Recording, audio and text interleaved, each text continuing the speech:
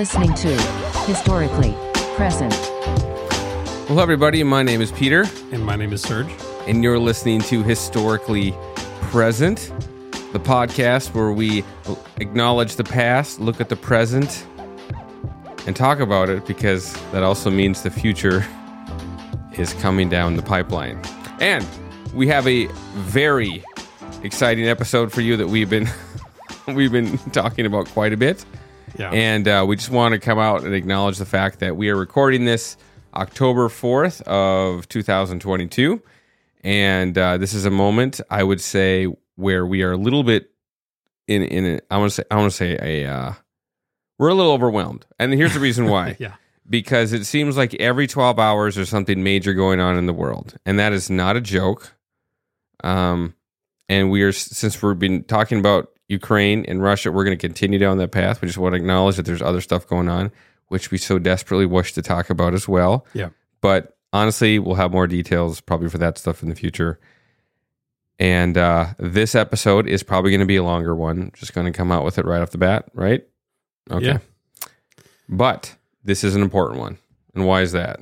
Yeah, this is really important. This is kind of the part two of the our second episode was brief history of Ukraine, right? Kind of brief history, where we sort of dived into the historical context of what is Ukraine as a nation, who are Ukrainians, and where did all this stuff happen that's been occurring lately, and some of the background on a few things. And we talked about and we ended really where we're talking about kind of the build up to what we're going to talk about today, which is the Russian invasion of Ukraine. Right.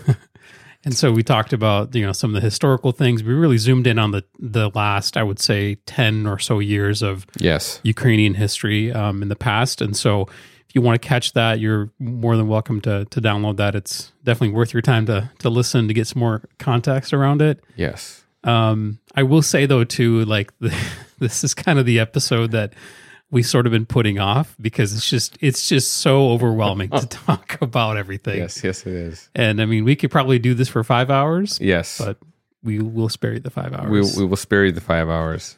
Yeah. Yeah. And at the same time, I think for me personally, as a Ukrainian who was born there, grew up in the States, this is definitely a sensitive podcast for me to do. Right. Talking about the things that we're going to talk about and what's happening. So, we'll get right into it. Let's kind of pick up where we left off last, and we'll dive in. So, last time we talked about the start of the buildup. This is the second buildup of the Russian troops for "quote unquote" training exercises. Yes, let's just get a quick update. What month are we talking about? So we're talking, or maybe day at this point in time. So we're talking about, I think this started in November of last year of 2021. 2021. So sometime in November 2021, and then they sort of expanded it by 30 days every single time, or about so. And what's happening in the background is that Ukraine and Ukrainian officials are getting specific information from allies, from NATO countries like the U.S. Like, hey, they're going to invade you guys. It's coming. There's an invasion coming, right? And Ukraine and Ukrainian leaders are at this point really just like, okay, thank you for the information, and it was received and sort of put on a shelf, I would say. Yes, just because I think that they've seen this before, right? They've seen the soldiers of the Russian army surrounding Ukraine into Belarus as well. And so this was sort of nothing new to the Ukrainians. Right. However, I will say, though, at this time, many in the armed forces of Ukraine, and we heard from sources, online and things like that they were already considering that invasion was coming. It was not a matter of if, but a matter of when. And so preparations had already started happening for this. So one interesting little tidbit that I picked up on is that Ukraine, and I'm not sure exactly what day and month this happened, but right, the commanders of the armed forces of Ukraine started essentially doing a little bit of a decoy program to start moving weapons and machinery around Ukraine. They started positioning themselves in different positions, right? And so obviously the Russians have great satellites. They can see what's happening. But they started doing a little bit more covert positioning of some of their equipment to essentially prepare for this invasion, right? Yes. And so this is what's been happening. And all the meanwhile, President Zelensky is out there and he's saying things like, we appreciate it. We don't think it's going to escalate. There is still a threat, but we don't think it's going to escalate. And at some point, my thought is like, well, he's trying to keep the calm. See, that's funny you say that because I never once really entertained that idea. It wasn't until 4 months after the war that we were talking about that dawned on me. That he was trying to prevent a panic. Yes, that's exactly right. Yeah.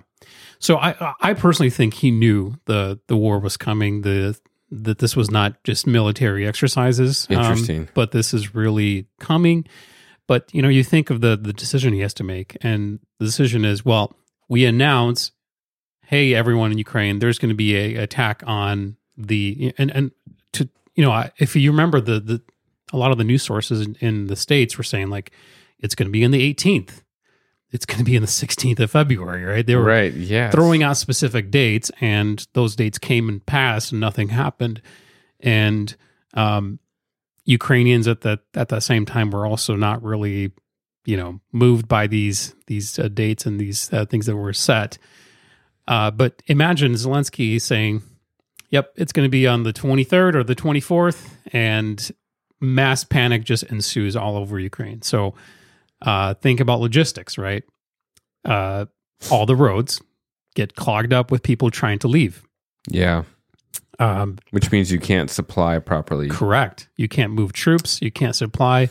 Gas becomes a commodity or really an issue where you can't fill up your trucks. You can't fill up your, machinery and all the battle equipment that you have. Airlines get jammed, with people trying to fly. This still boggles me to this day that right now there is no flights coming in and out of Ukraine. Still, it's just boggling me that in the 21st century we have in 2022 we have a country that has no flights coming in and out of that country. That's just the runways got hit a little bit eventually. Yeah, and it's just obviously. Yeah, I want to make one quick note that is, I feel like one of those things that just to put ourselves back in the mind of some people, and this is that part of me where I want to say, even myself has at times a leaning to wanting to feel this way, but the world was not thinking this. Let me clarify that the world didn't want to believe this could happen. Correct. Yeah. And to a certain extent, I would also give credit to the fact that I think even Zelensky probably had it back somewhere like, maybe it doesn't happen until it happens. Maybe there's still some chance that you pull the plug and, they go back or they downsize off the border and stuff of that nature. It's maybe just a heavy, border fire or something like that. And that's about it. But I will say this, and this is one of those things I remember being noted on February. Actually, I've got a couple different dates here. But January 29th, around that time frame, indications Russia has moved blood supplies to Ukraine border. Yeah. And that is one of those things that is a telltale sign that, okay, at minimum, they are prepared for casualties. Right. So if Ukraine's not doing the invasion, it's probably the other direction. Right. So, because think about this, why would you move in blood supplies that, if you're doing an exercise, right? Why would you move in that much blood supplies, put that at risk, with contamination and kind of moving things back and forth? Doesn't make sense. And so, yeah. But to be honest, we haven't had to think about that. Right.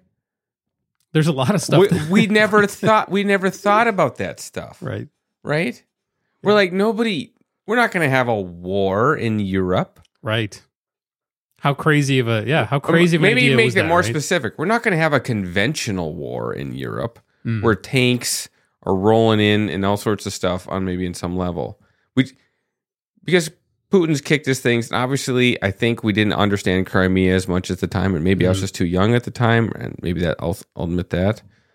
But just didn't expect that to happen. So anyways, I feel like that's one of those dates that's important. And then I see a note here, February 22nd. Yeah. Putin stockpiles blood on the front line. And that became pretty clear then. And maybe I think some people even argued that was one of the logistical reasons why he had to wait maybe too a little bit. So and during this time you see the pictures of the world leaders flying out to Moscow. You get the ridiculously long table, right? Where Macron is sitting on one end and Putin is sitting on the other end. And forgot about that. Yeah, it's like it's a really awkward long table. Are you afraid of something there, Vladimir? Right.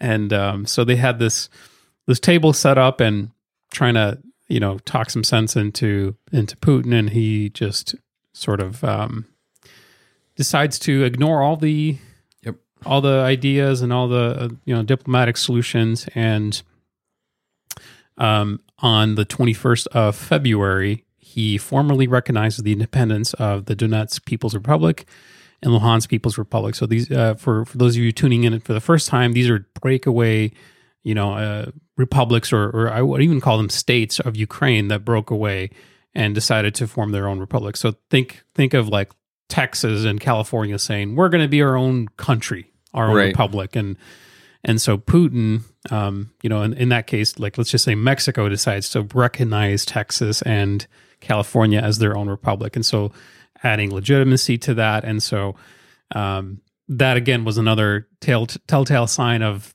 this is going to happen. The invasion is right around the corner. It's not just a training exercise anymore. And so he orders the military to basically deploy there as a, quote unquote peacekeeping mission. Right. And so they do that. And then, the tension is boiling. I remember myself around this time, you and I were really starting to share a lot of articles, and I'll be honest with you, I didn't get a lot of rest at that time, because every few hours you'd see an update, and I'd be on Twitter refreshing, trying to see what's going on, because that seems like the fastest source of information out there. Yeah. And so I thought, okay, maybe it'll stop, maybe it'll pull back again and allow Ukraine to have some peace, and hopefully in the meantime build up, the army a little bit stronger so that would deter Russia. But and this is when Biden gets on the waves and says, we're going to do our sanctions. Yeah. The start of the sanctions. Yeah. Let me be clear about that. Yeah. Yeah. And so we're going to play this clip. Yes. And we'll hear from the man himself. And so February 24th, and this is around 2 or 3 in the morning in Moscow time, we hear this pre-recorded statement, of course, from Vladimir Putin.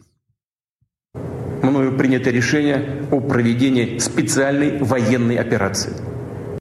And he says, I've decided to conduct a special military operation. Infamous words. Right. While he was saying that, the Russian military starts pouring into Ukraine from all sides. Yeah. So not just in the DNR and LNR, the Luhansk and Donetsk republics, from the north, from Belarus. They start pouring in from the east as well, and from the south, from Crimea. While he's making this announcement. And so I remember that day. I'll tell you this. This is going to be Ukrainians' 9/11, and Pearl Harbor, and everything else, every other date that lives in infamy, right? Because if you're Ukrainian, you know exactly where you were, exactly what you were doing when you found out that this was happening. And so I remember I was actually just about ready to head in for the night, go to bed. And then I start seeing the news, and I'm just glued to my phone. I'm just like, what is happening? And then we start seeing the videos and the pictures of the destruction that actually starts happening. And that's just, again, to your point, like, who would have thought that this type of war would be happening in a modern European country in 2022? Right. And we're talking, I think the one thing that was a moment, I think all of us are hopefully at a second little gut check, is to realize that peace is what we all want. But that was a moment it's like, okay, never think that there won't be somebody who's not willing to try something. Right. Especially when you have, to your point, an army pouring into Ukraine. That's when the column starts to head down to Lviv. Yeah. As well as To Kiev, sorry. Yeah, so Lviv is getting shelled. yeah. Well, every city's getting yeah, shelled. Like, so- what I mean is, like, it didn't matter if you're on the east or Yeah. the west side, you're getting bombarded. Correct. And at minimum, we have to remind ourselves, we've all been living pretty comfortably in the West for a long time. for a very long time. Very long time. Yeah. So your buildings start to get shelled. Your infrastructure starts to get shelled. These are things that nobody has the... It's not to say that nobody has the ability to repair, but nobody has the There's no remembrance of a war previously where you had to overcome these things in some Right. capacity. Like repair them. It's a- like, as a where's the factor- nearest bomb shelter? Right. Name anyone who can name that right now. Well, yeah, exactly. Like you wouldn't have to repair power lines due to war, right? You would have repaired them due to Weather. weather or other things, accidents. But this is like, oh no, this is due to a 50-ton bomb dropping or whatever Right. the tonnage is, dropping on the city, leveling, and the shockwave hitting the poles and it destroying everything. Right. That's kind of the level of change that had to happen for a lot of these service people that were out there and doing the repairs. So, Putin, in his address, he used the term, he wanted to denazify Ukraine, Right. which is very, very rich coming from him.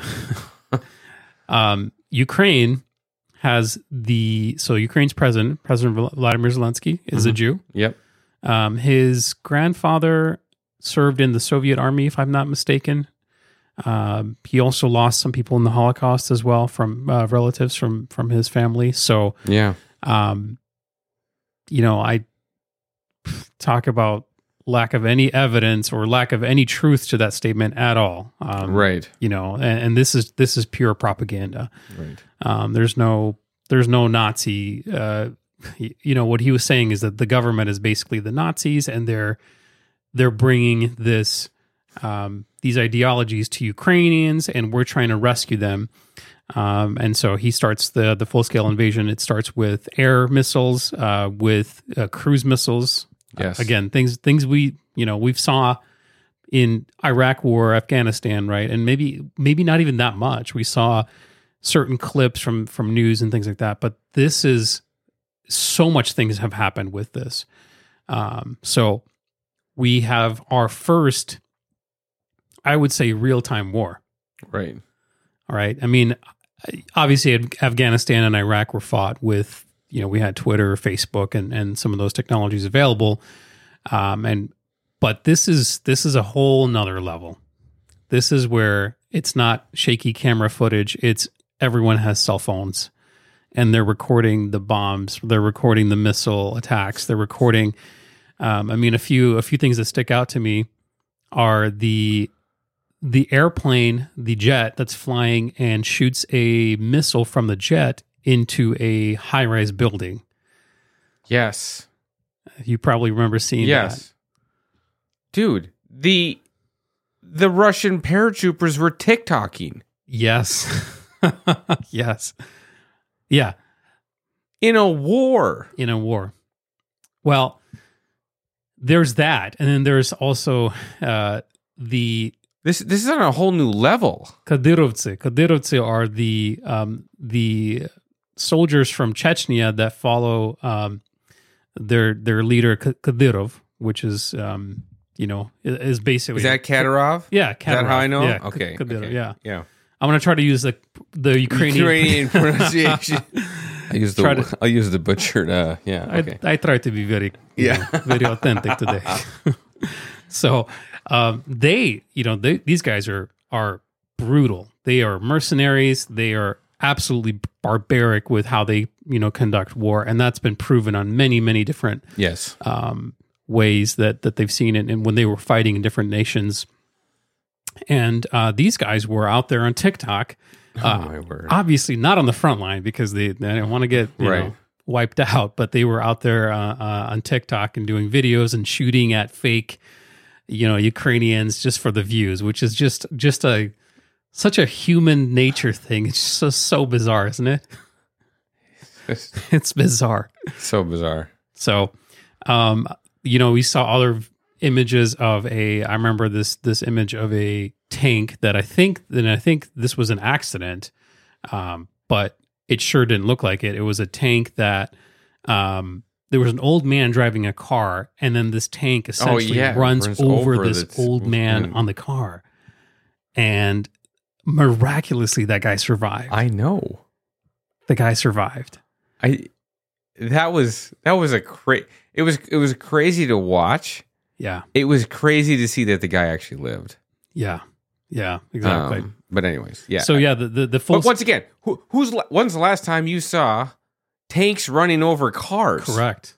Or again, jets bombing. I mean, I know modern cities. I mean, I know we have footage of like the M1 Abrams every now and then doing something in the Middle East. Yeah. But to run over a vehicle, I mean, I'm sure it's probably happened, but I don't remember any footage of anything like that. So I think many Ukrainians just were broken that day. In many different ways, right? Just because of the trauma of seeing like your country being overrun. And so Zelensky gets online quick, and he does the one thing that everyone thought he wouldn't do, and he says, they offered him a ride, and he has the epic, "I don't need a ride, I need more ammo," quote. Yeah. And so he decides to stay, which I think in the hearts and minds of Ukrainians, that just won them over to him 100%. That emboldened Ukrainians in general as a population, as a people. They're like, if our president is staying here and fighting, we will stay here too. Now, they could have moved him to Lviv, which is on the western side of Ukraine, relatively safe. It's close to the Polish border. Some missiles, as you mentioned, were flying there, were hitting, but not to the level that were bombarding Kiev. But no, he decided to stay in Kiev. There was a National Guard contingent in Kiev that was defending essentially the presidential palace and everything around kind of the entire government structure. They even heard in interviews later on, I'm not sure, I forget exactly who spoke this, but I think it was the vice president or their prime minister, I believe, actually.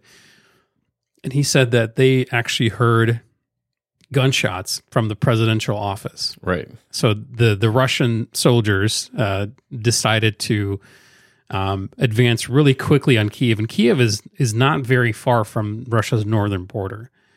And so they were able to quickly get a lot of guys there. They tried to land at a airport called Hostomel Airport, and they destroyed the largest airliner in the world, the airplane in the world, Mria, which again, that's another ding on the anger that Ukrainians faced and when they saw that plane being destroyed.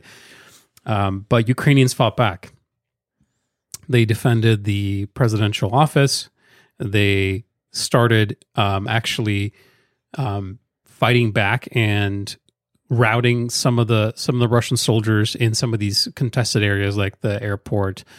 Because think about this, they establish a airfield, and what happens is they can ferry soldiers in all day, all night, right? If you can't defend the airport, your country's toast. Right. And that's kind of what the fear was. But so Zelensky says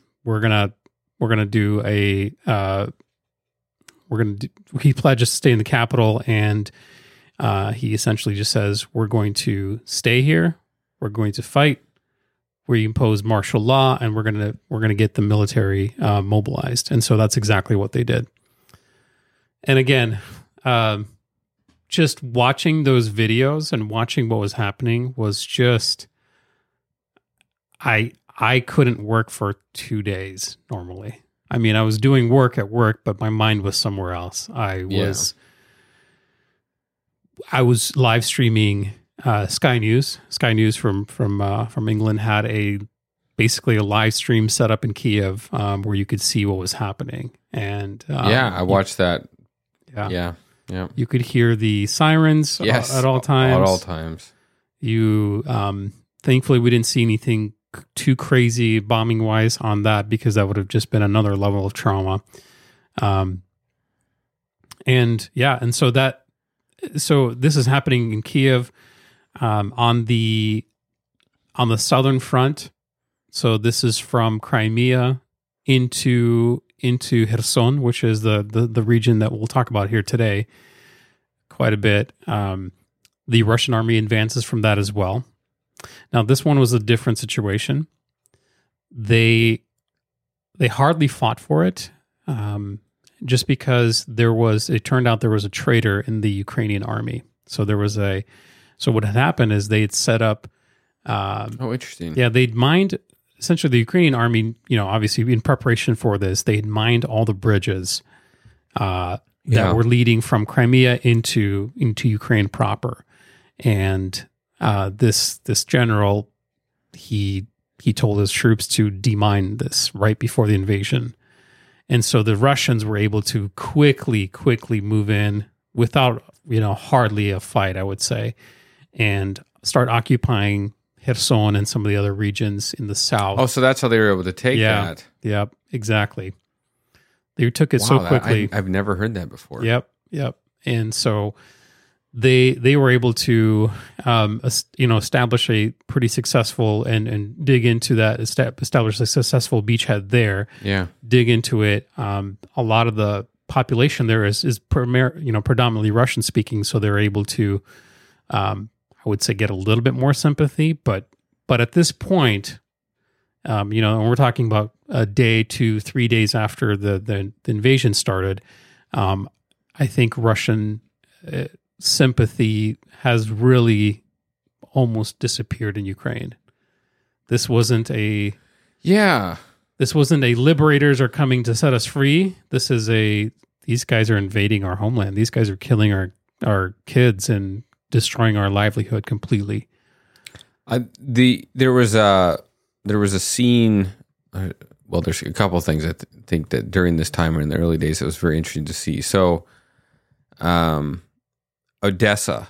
Yeah. Now, Odessa was one of those towns where it always seemed like there was still some sort of Russian potentially sympathy amongst their, and I'm talking, let's go back 10 years ago. Let's say that. Can we say that? I think we can say that, yeah. Yeah.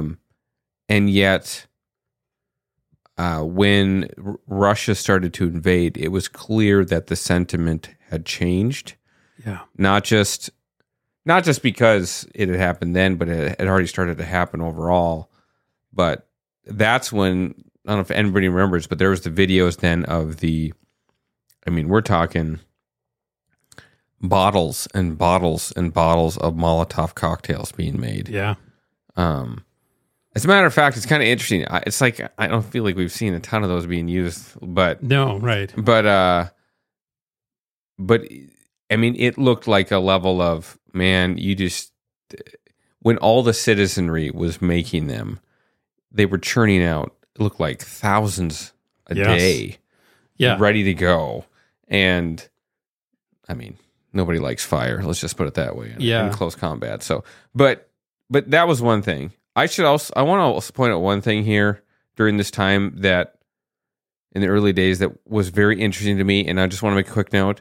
I'm not necessarily anti-UN, but do you remember this? There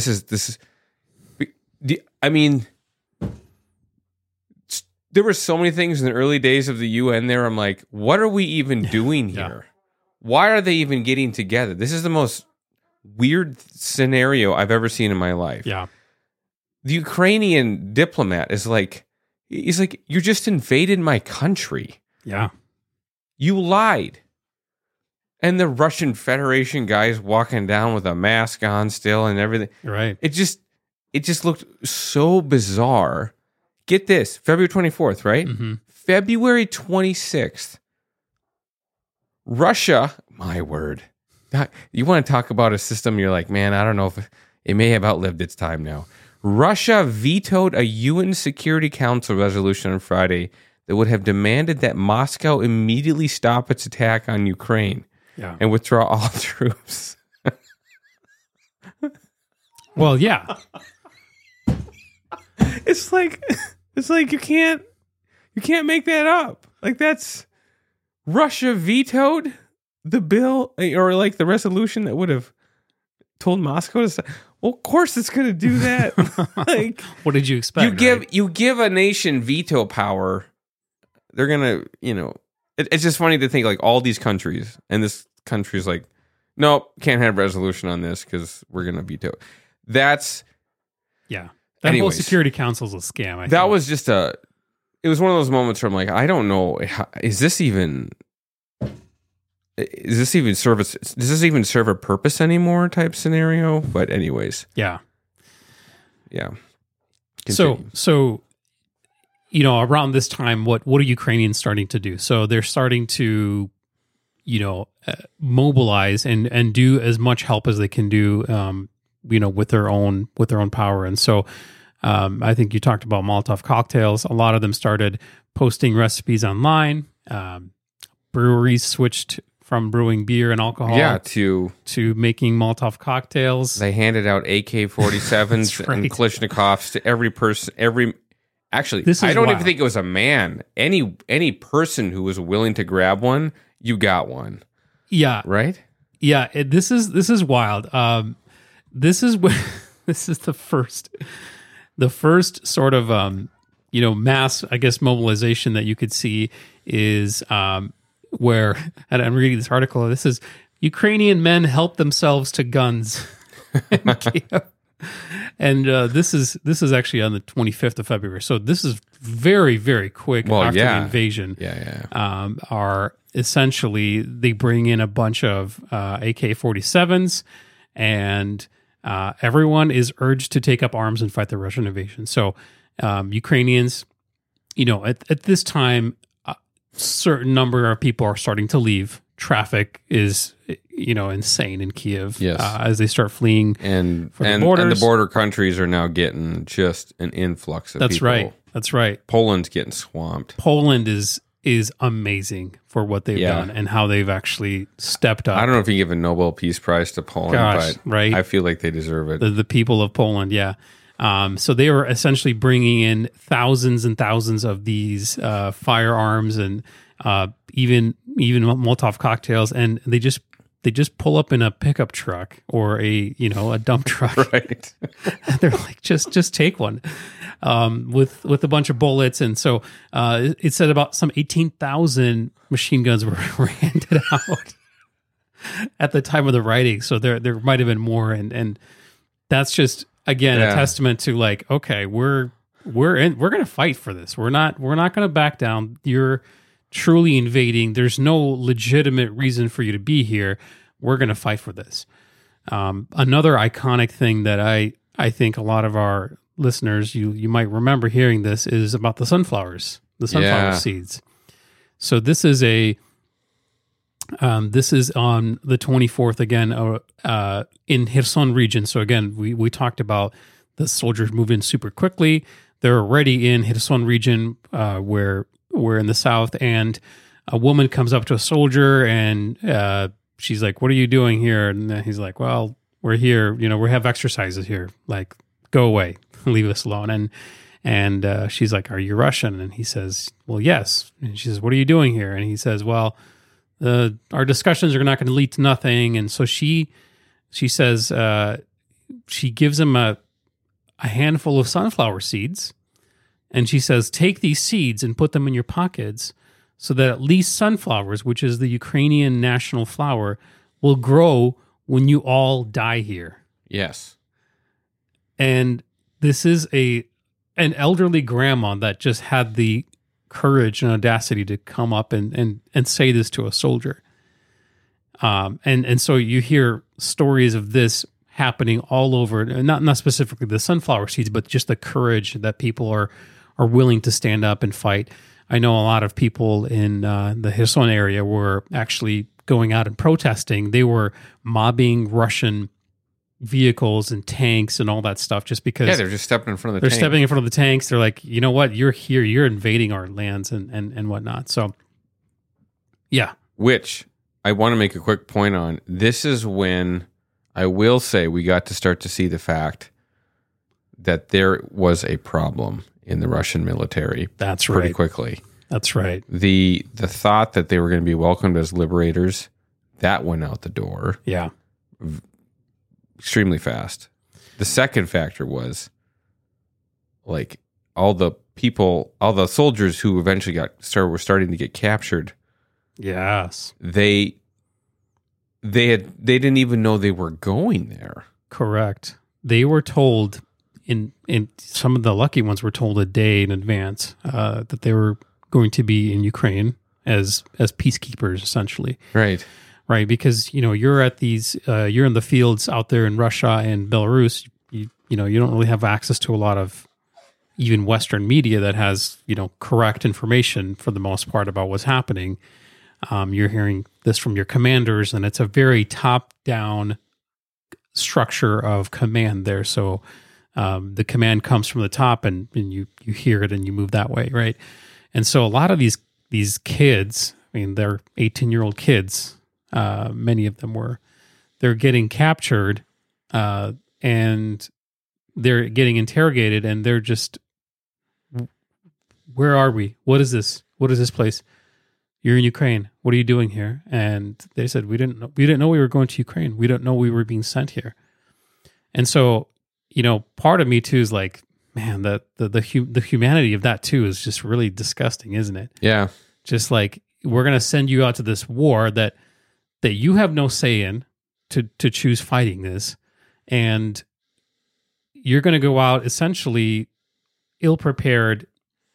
You're not going to have the support you need to actually conduct what we're telling you to do.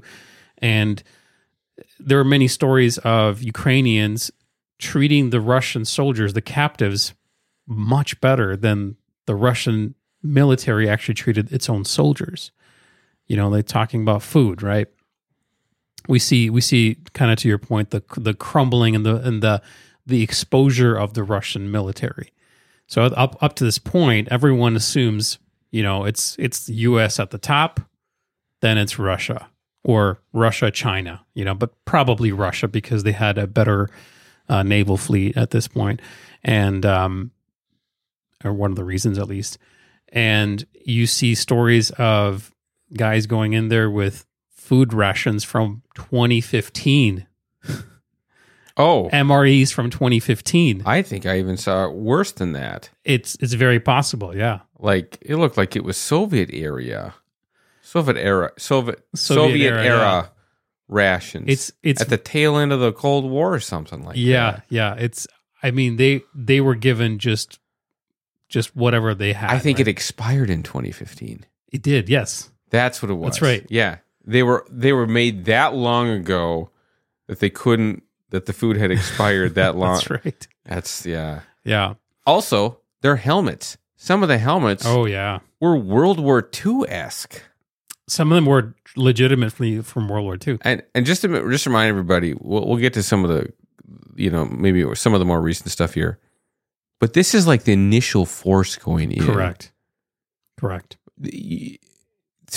To be that under-equipped that's not good for any army at all, period. Right. And again, this is winter time in Ukraine, so they have... Yeah, we're February here. Yep, February, Early March. The ground starts, To thawing, yes. right? Ukraine is famous for its muds, apparently. What's the name of the mud again? Help me. What's the name of it? I don't know. Come on. You'll have to look that up. I need to look it up. I'm going to butcher it. the mud is starting to play a factor because these vehicles are trying to drive and so one of the critiques we heard here. Did you find the name of the mud? Okay, Rasputista. Rasputista. Yeah. So one of the factors that some of the early, I would say, critics would say that Zelensky built these roads, because we talked about that in the previous episode, is that he had this huge construction project, and he actually built a ton of roads that were modernized, that were, basically allowing the vehicles to move quicker. And so now what was happening is the Russian soldiers are starting to go down these roads specifically and using these new roads to advance into Kiev. And so Ukrainians had a solution for this. They started renaming street signs and doing all kinds of things to essentially hide the Russian idea, or kind of the location of where they're even heading. Right. And again, another breakdown of the army is their maps. So all their phones were taken away. Right. Their maps. Their phones were taken away, right? And so they had maps from, some of the best cases I think were from, the late 2010s. Yeah. Late 2010s. Some of the worst cases were from Soviet era times. They were looking at paper maps from the Soviet Union. Yes. That had cities that no longer existed, or roads that weren't there, or you know what I mean? It's like, right. How are you supposed to come to a fork and you look at the map and you're like, well, that's not right. Well, something's wrong here. Yeah. So Ukraine starts, they essentially kick everyone out of the capital, and they start this attrition sort of starts, and we start moving on to into March. So Russian troops in the south seize most of Kherson, which is the strategic region. It's very much agriculturally based, so they're famous for their watermelons, but they're also exporting essentially if not all, but quite a good amount of grain and different foodstuffs all over the world, from Odessa, from Nikolaev, from Kherson, and those the areas there, because it's right on the Black Sea. And so they are strategically now, occupied by these Russian forces. They meet fierce resistance in Kiev, and but they do end up taking Ukraine's second largest city, which is Kharkiv in the northeast. And that Kharkiv is also close to the Russian border. Yeah. So that was not a huge surprise, but that was also taken. Quick question on Kharkiv, because that's going to become kind of important as time goes along. What is up there? And let me clarify that. Like, what is that region? Is that still a farming? Is there some sort of? Because I think of like I think this would be a good thing to note here for everyone. The Kherson region, things of this nature, Mykolaiv, these are factories. These are manufacturing areas. Quite a bit of them mixed in with agriculture as well. Correct, right? But yes, but like they have a manufacturing sector there and stuff, that capacity. Do you have any idea what Kharkiv had there? So it's an industrial economy as well. It is industrial economy as well. So they're kind of known for engineering, metallurgy, manufacturing. They do production of chemicals, food processing. So it's also another important, sector that has a lot of these specific things that are vital to Ukraine's economy. And so again, by this time, Ukraine's economy is completely shot. Right? They can't export. They can't make food. No. And so, by the way, just so everybody remembers, the number one exporter of grain invaded the number 4, or actually number 3, I think. That's it is. Right. Of wheat. Of wheat. And between sanctions and literal war, like that stuff starts to disappear rapidly, which we're kind of, maybe I'm jumping ahead a little bit here, but yeah. Yeah, and so we see sort of Ukraine fight the Ukrainian resistance fighting fiercely in the capital and slowly pushing people out, the Russian soldiers. Now, while this is all happening, the world essentially unites completely against Russia. And we start seeing the most unprecedented sanctions pull out of the country sort of things happening in history. Yeah. Because it wasn't even just countries sanctioning. It was companies. It was companies, individuals pressuring companies or whatever. It was technology sanctioning. So yeah, that's right. A little aside here is like, yes, we all live on this earth and we have different culture, language, all that stuff, right? But I would say that what really makes the world run, which is a lot of technology, a lot of systems, is Visa. Yeah. Visa is what the world makes the world run. That's right. Visa, but you're not too far off on that, right? I'm not, right? Yeah. It's how do banks communicate with each other while they're using, interbank systems like SWIFT. Right. There was a lot of pressure to turn off SWIFT, which would allow banks to send money to each other. And they're not sending $50. They're sending millions and millions and millions of dollars, right, yeah. On repeat, essentially every single day. So there was, most of Russia's banks were taken off of SWIFT. Except for the main ones, which is Gazprom Bank, which is another, bank that's very closely held by Putin's inner circle. And maybe you know the answers already. I'm just curious if we can cut a little further. Is that still, or we don't know? Maybe.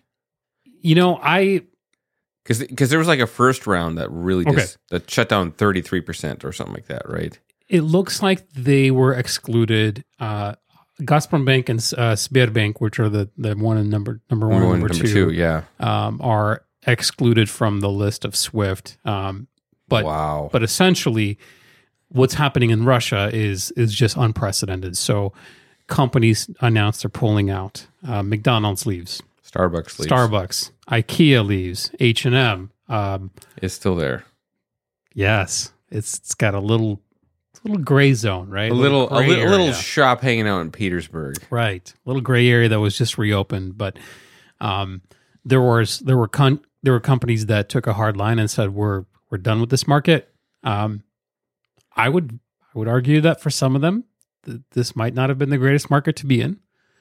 In their respective industry. And so this was like, oh, phew, finally we get to get out of here in sort of safe face. Yeah. For others, this was a massive market. Yeah. And based on pressure from the international community, from the states, but also from a lot of Ukrainian politicians. Again, this is so hard to do because there's so much stuff happening that's like we can't spend so much time getting into everything. No, we can't. But the rise of political pressure from direct political pressure from Ukrainian politicians was just unreal. You saw guys like the president's spokesman and chief, I think he was one of the chief advisors, just go on Twitter and just call out companies like, hey, company Y, you support murder of Ukrainians. That's great. And he would do that. And then these companies would essentially react to this specific thing, to this call out. And so that was a huge thing. Now let's talk a little bit about the soldiers that were going into Ukraine from the Russian side. So we mentioned a little bit that these were mostly young men, right? They were in their 18s. I would say 18 to 30 or so around that age. The one thing that we started also seeing when Ukraine started capturing these soldiers is their ethnicity. So these were guys from Buryatia, where it's a region in Ukraine or in Russia that is a ethnic. It's not Caucasian people, right? So right. So you start seeing this pattern where these people from Serbia, like Siberia. Yeah, Siberia. Yeah, that's right. So soldiers from Siberia that are not ethnically Russian. They're ethnically, into their own specific group. They were being drafted, called onto this war. They were being essentially, volunteering for this war.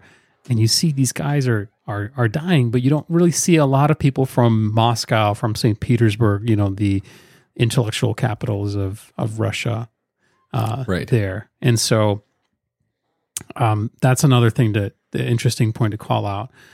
And then we see, and I think you and I started panicking a little bit when we saw this 40-mile convoy. Do you remember that? Yes.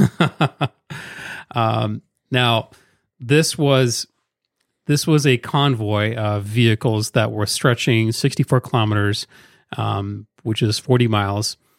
And we started seeing images of this around April 2nd, actually. And so we start seeing a huge line of all kinds of vehicles, tanks, you've got, transport vehicles, and they are just forming onto this huge line.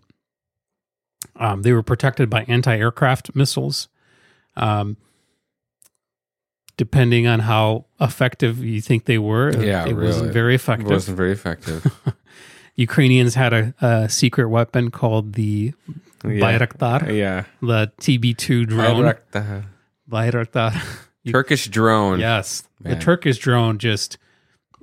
And so what happened was the convoy stalled, and get this, 8 days into the war, 30 kilometers, so 19 miles from the city center of Kiev. So they were routed in the first wave. They were, repelled back, and so they're like, we're going to send this massive convoy into Kiev. And this is already in April. They were routed, into March, and they were routed, or stalled rather, in 8 days into the war. There was many reasons why. Yes. Part of them was fuel and food shortages, right? This is not how a modern army moves. If the United States wanted to attack or defend some kind of area, let's say they want to attack something, they would not move in this way, right? This is a stupid way to move. Get all your most valuable assets, your vehicles, your your tanks, and line them up on 40-mile road. That's stupid. So they're running into fuel and food shortages.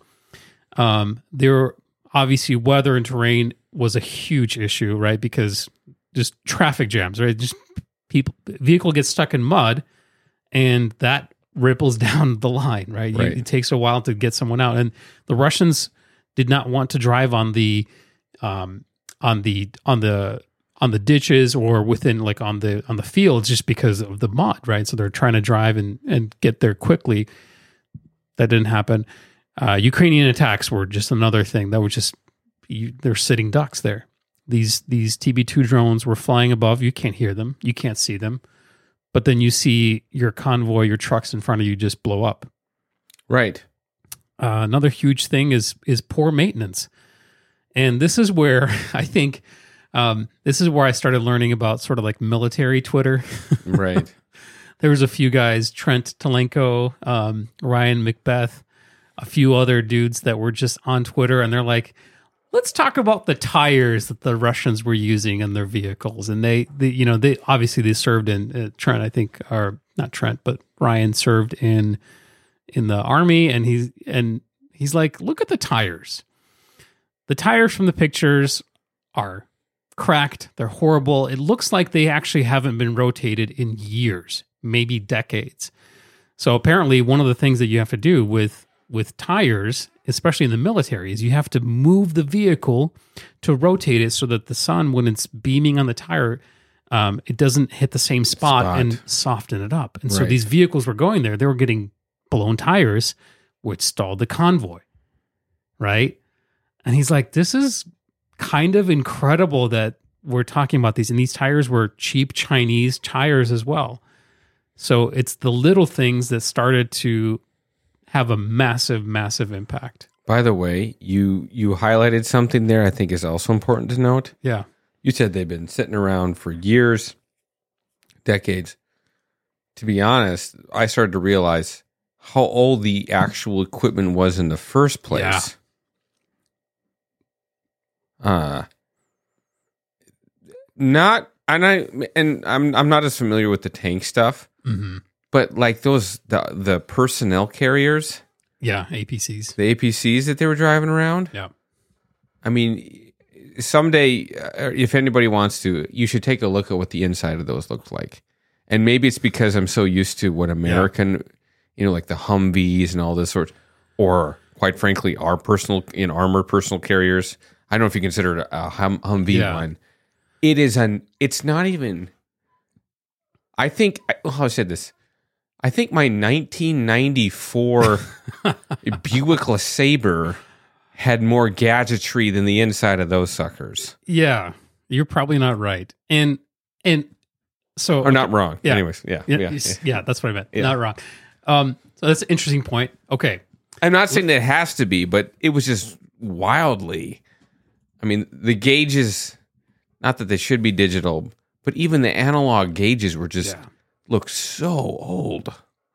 Oh, yes. I mean, and part of this too, I will say, Peter, like part of this is like just military. You're not going for the, the sexy design. No, I completely agree with that. but yeah, it should have been modernized. And we'll talk about that. But there are huge problems with outdated, decrepit equipment that they're trying to bring into this country, into Ukraine, that is just stalling out, and they're like, we can't do anything, right? Right. So you talked about the issues with the column. Peter Zeihan, by the way, he's a big influencer on this podcast. But just quickly note, he said something that I was like, wow. I mean, he's like, that column, that 40-mile column, everybody was freaking out. You and I were freaking out about it. Yeah.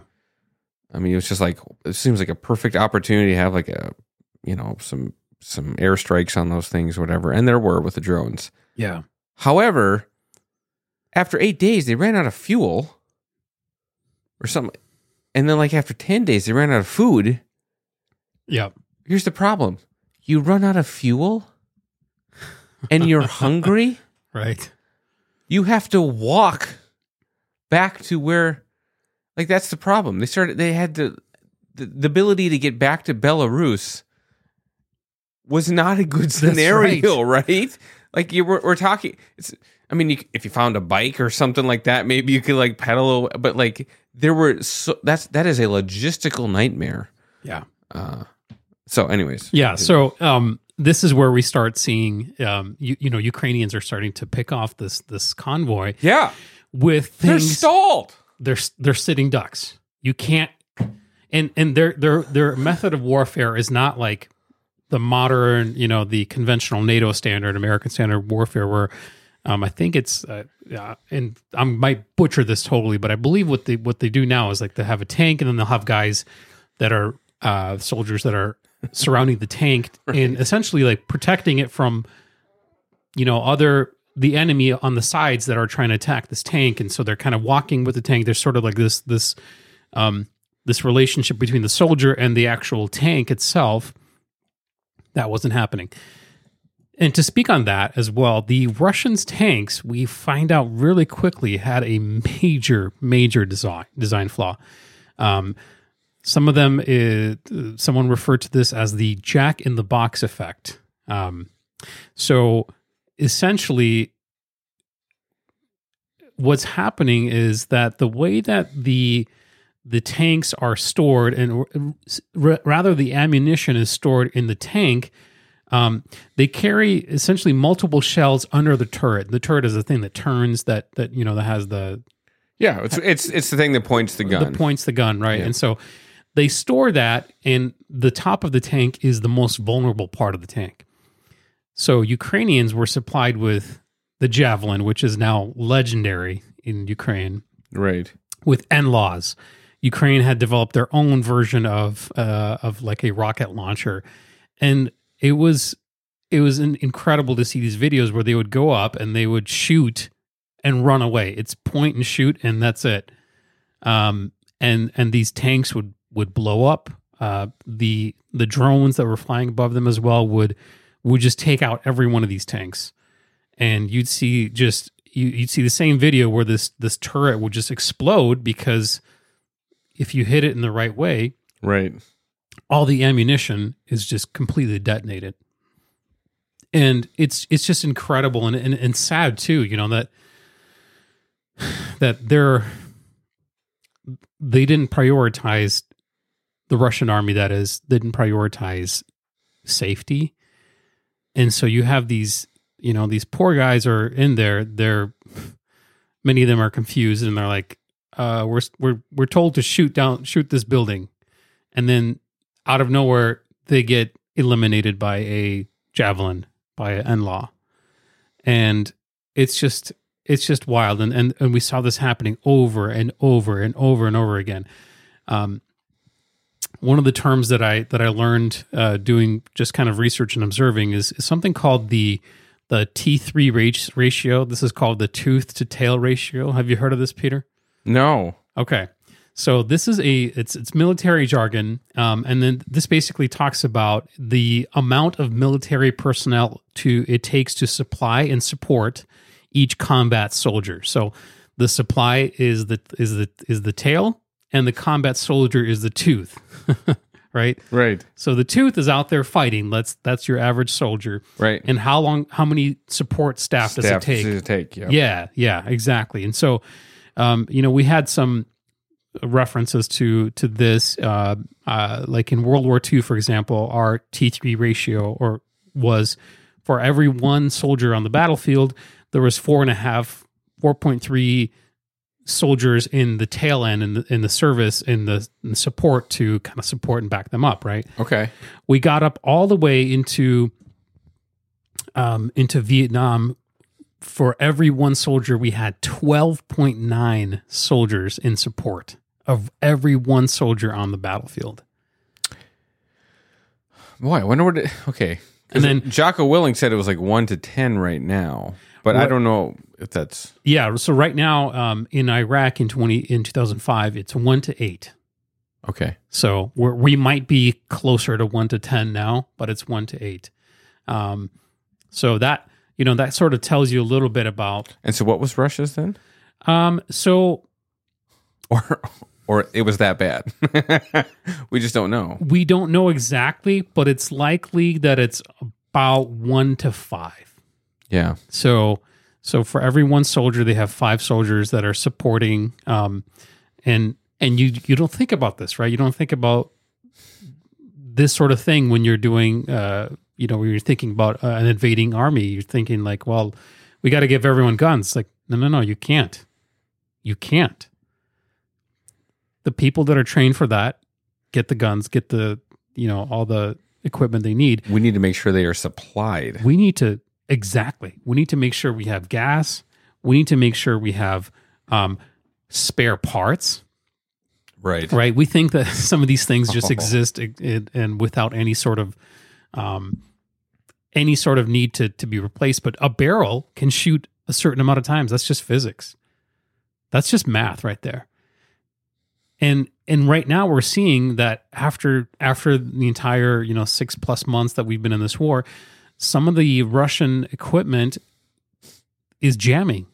The tanks can't shoot because they are not able to replace the gun, or the turret can't turn anymore. It can go forward and backwards, but we can't replace anything else, right? Because it's got it's essentially something's locked up and they can't replace it anymore. Well, the artillery, excuse me, I can't remember. It's not the S-300, but the Russian artillery trucks. Yeah. With, I don't know how many barrels are on there. Let's say 24 or something like that. Because they got all the rockets, right? They're one. Yeah. Right? Yeah. I was told that those were rated to shoot maybe 600 times. Right. Out of each of those barrels. So then you have to replace the barrels, and that gets to be a problem. So. That's right. Yeah. So again, a lot of this stuff is happening, and Not to mention you get to the truck to the right spot, but the tires are not working properly. You don't have the right bearings. And your map And you is don't- from and the you- 70s, right? Map is from the 70s, and you don't have any fuel. Exactly. That's exactly Yeah, right. yeah. So, Problems. Ukraine does a lot of smart things. They set up hotlines. They set up a hotline where you can send a telegram message to someone official, and Yeah. you can surrender. They set up you can bring your Russian tank and your APC carrier and whatever you want with your surrender, and we'll actually pay you for it. Oh, wow. So they do some things like I that. did not know that. Yeah. Really? Oh, absolutely. I think if you brought a like a fighter jet, if you defected and brought a fighter jet, I think they would give you $1 million, if I'm not mistaken, in USD. And so another thing That's a great way to live your life, man. right. Another thing to point out here is that Ukraine, again, for those of you that don't know, Ukraine was part of the Soviet Union, so their doctrine and their equipment, they were very, very familiar with the Russian equipment. Right. Like they were using the same things against the Russian side, right? Right. Because they obviously were trained on it. They know how to use it. It's only in 2014 or so where they really start making a clean break from Russian military doctrine. And we see this like today. We see the difference between how Ukrainians are fighting, how Russians are fighting. But we see they're able to, if they catch a tank, or if they get a tank that's either left behind or damaged that can be repaired, they just repair it and they just get in that tank, maybe change a few things, rearm it, add some more strength to it, and then they just go out and fight and using that same tank. So that's another level of this. Ukrainians start, and they're the biggest. They're some of the biggest trolls, I would say, in the world. Right. The memes start coming in. And again, at the same time, some of it's funny, some of it's sad, some of it's like misinformation. Yes. Right. There's the thing called the fog of war, and we're still sort of in the fog of war right we're now. still certainly on the fog of Now, war. we Yeah. can look back at what happened in the earlier days of the war, and we can, be a little bit more concrete with the information there. But do you remember the Ghost of Kiev? Do you remember that? I do, and that was a real person. Well, no, it No? wasn't. It wasn't. I thought they had a funeral for him and stuff like that. Nope. The Ukrainian government, after a while, came out and said there is no Ghost of Kiev. Oh, really? There's they essentially said we're all ghosts, right? We're all out there. And so Yeah. again, this is the first time that in Europe we had air-to-air combat. Yeah. Air-to-air combat in Europe since World War II.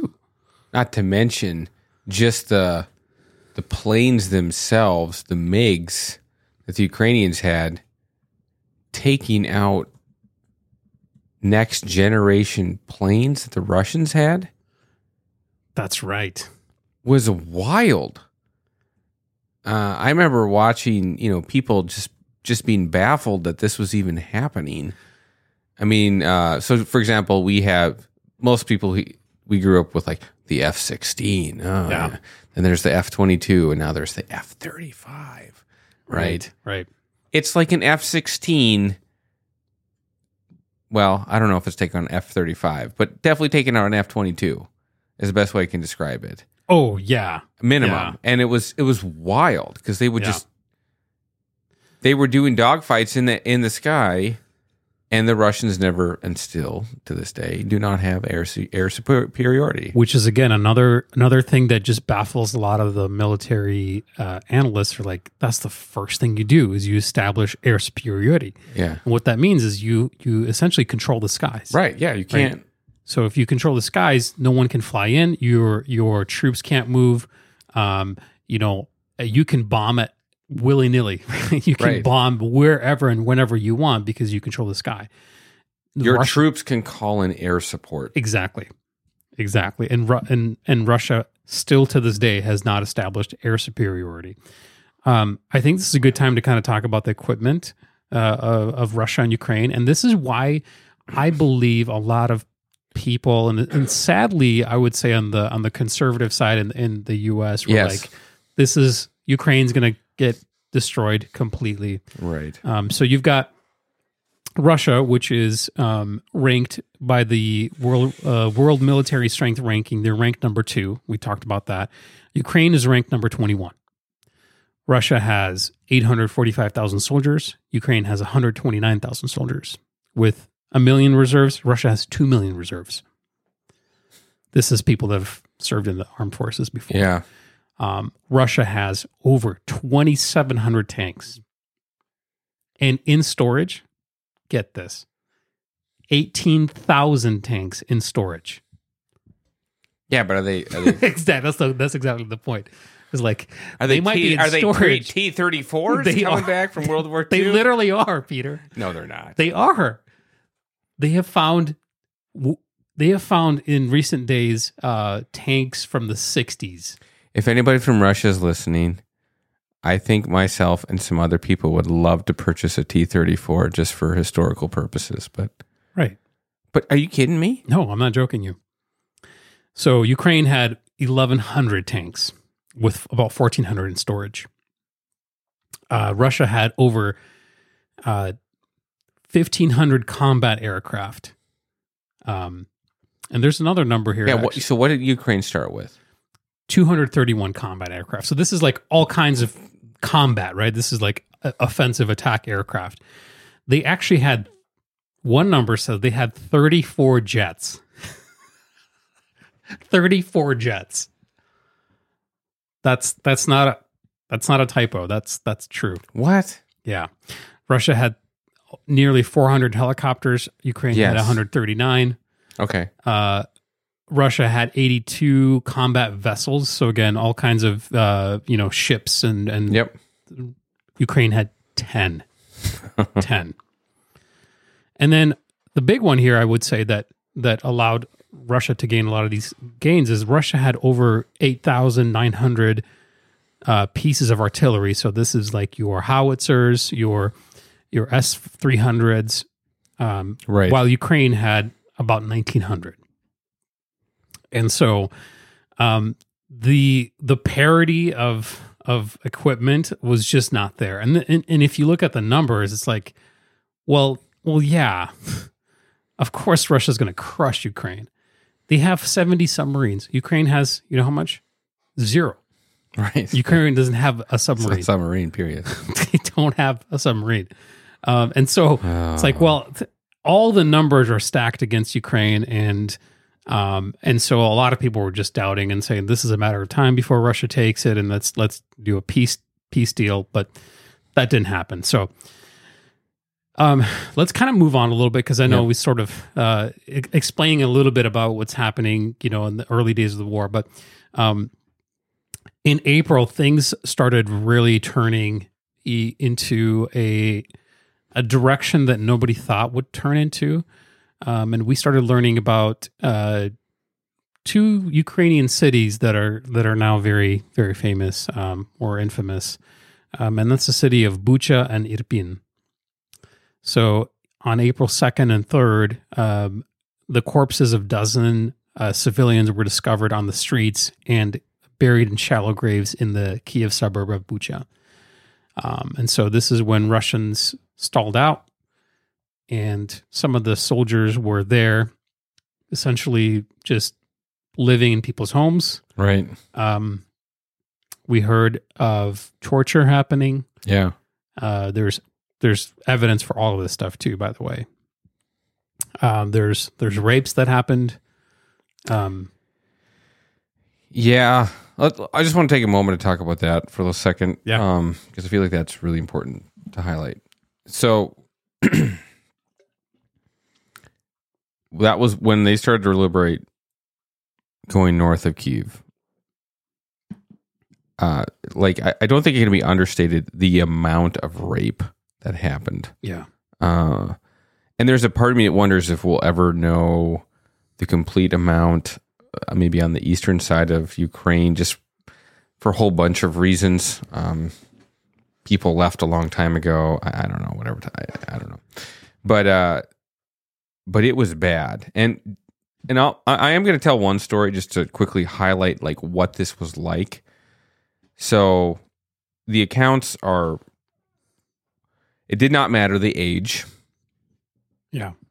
It didn't. We're talking grandmas down to like, I think even younger than Infants. 12. Infants. Yeah. Infants. Yeah. Jeez Louise. Not even children, infants. Yeah. To put things in perspective, it wasn't even, you want to talk about the terrible scenarios. There's a great account, I think, that is in the Times. Great account. That's not great. There's an account in the New York Times, I believe, of one of the ladies who talked about the experience. And we're talking, this husband, think of yourself, I'm thinking myself right now and my family. You're invaded. They come to your property. They tell you to, disarm, don't do anything type scenario. Then they get into a confrontation with you, and then they just shoot and kill you. And now your wife and children are left there. Her son did not know that her dad had been killed. Yeah. And she, proceeded to eke out a survival during that time of rape over the course of like 3 to 4 days with different people. And when she finally got a chance, because she'd gotten them drunk, basically, right. She grabbed her son, and as they're running out, like they're running past the body of her husband, and her son's like, oh, that poor man. Wow. Still doesn't even understand. And that's just one story. Yeah. Right? Like that's other people who lived. Yeah. So, yeah, you start seeing after Bucha was liberated and they found the mass graves. There was 9 girls that were pregnant, as young as 14. Yeah. From this. So imagine the trauma, right, that you lived through, right? It's a dark place to go, but these poor women, poor girls had to survive through that. Right. And there's just no words for that. Right. There's just no words for that sort of thing happening. And to your point, we don't even know what's happening in a lot of the part of Ukraine that's been occupied for much longer, that some of these crimes will never come out because the evidence has been destroyed. Right. Completely. Whether the people they've been buried for so long that you can't, find this kind of stuff, or right. They've been completely, bodies burned, that sort of thing. Right. That's a tough one to even think about, because, that's evil. I mean, that's evil. It is. Yeah. It's absolutely evil. It's absolutely evil. I tell you what, this may be a good point, because or a good point to maybe pick up maybe a little different spot here, but yeah. I'll let you determine that. Because now that Ukraine has started to make advances again, just to put things in perspective, this wasn't a one-time deal. Correct. This is standard operating procedures. Not for, I'm not going to say for everyone, right? But for some of the more criminal, more evil, groups of the Russian military. And so this is maybe even specifically the Wagner Group. Wagner Group yep. is a good example of this. Yep. But I'm getting the impression more and more, especially from the Bucha time frame, that this was not just like the Wagner Group. This was like the army itself. Yeah. And Ukraine at this point, so the Russian soldiers are coming in. They're either stealing cell phones, or they're, somehow get their own cell phones back. Right. They're making phone calls back home. Right. And some of the phone calls are like Mom, Dad, we're getting routed. We're getting like, my company's gone. Right. There's no commander. The generals are getting killed, right? And Ukraine is tracking all this. And what they're doing is they're also releasing a lot of these phone conversations on YouTube, on Twitter, so the world can see, so the world can hear what's actually being told in the narrative, right? And Ukraine is creating the largest list of war crimes that you've ever probably seen in your life. Right. Because they have Western intelligence helping Ukraine right now. Right. And so this is where another part is, of this is the United States, especially Great Britain, and a couple of other NATO nations really, really step up and they say, we're going to do something about this. They start sending in a ton of equipment. They start sending in the javelins. The Turkish company Bayrak is sending in the drones, and then America starts sending in HIMARS and other equipment that's more lethal, all at the same time, sort of playing a balancing act of, we don't want to do something that's going to provoke Vladimir Putin into something worse, into a nuclear strike, because he sees that we're supplying, F-16s, for example, right? And then he's gonna do a nuclear strike on Ukraine. So they're trying to find a balancing line, and now I feel like that balancing line is becoming more in favor of the allies that are helping. They're like, you know what, we're just going to do this. We're announcing packages. We're sending heavier artillery that actually is making a difference in the battlefield to end this war as quickly as possible. And so, Bucha happens. We start seeing what happens there on the east side of Ukraine. And so this is in April. In May, did you have something to say? I'll just quickly say, there was somebody. I'll need to get the. Sorry, I'm trying to interrupt. I'm interrupting you a little bit. Oh no, you're. But it is confirmed. I just want to be very clear with people. This is not some things that anything Ukraine made up in any capacity. There have been people from America, like I'm talking representatives, things like that, have gone over there and completely verified this. I mean, so people who have been like, "Is this? Did this really happen?" Because it is hard to imagine. For what it's worth, I don't blame people for being like, they killed 400 people and like mass burials. This is stuff we haven't seen, at least it seems like, in a long time. Once again, unfortunately, the world is a dark place at times, and I'm sure it's more common than we want to admit. But, but as one guy said, I can confirm to you, I saw the bodies of the people with their hands tied behind their back with the bullet holes in their head. Yeah. So, Yeah. So while this is happening, we've got Mariupol, which is a coastal city on the Azov Sea, that is home to one of the largest, if not the largest, steel plants in all of Europe, actually, in Ukraine for sure, if not all of Europe. And it's called Azovstal.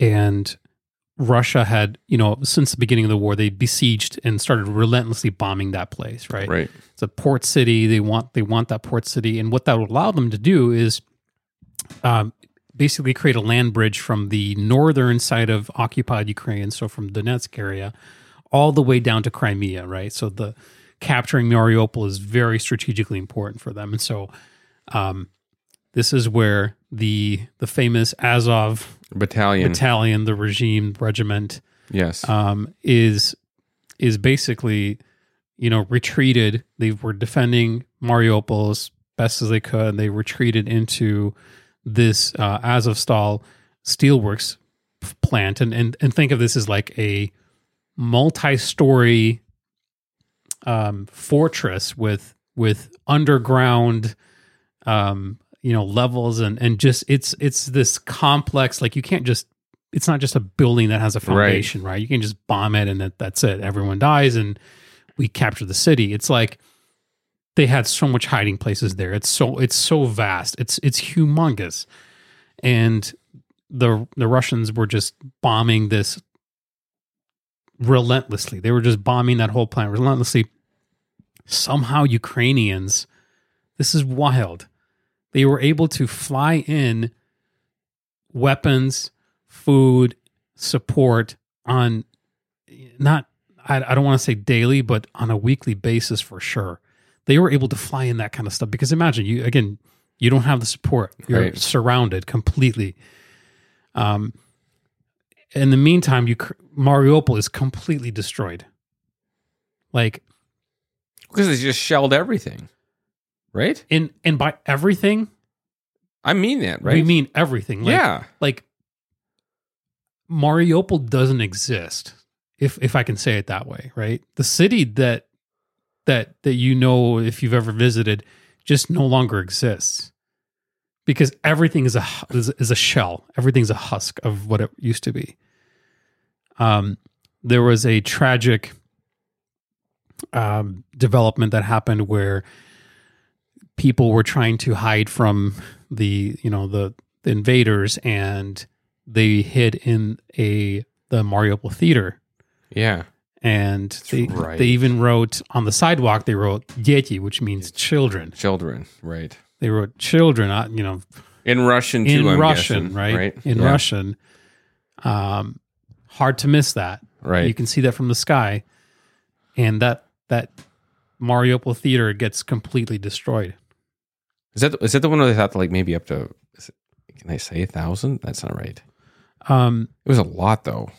It was uncomfortably tragic. They were estimating about 600 people. Yeah.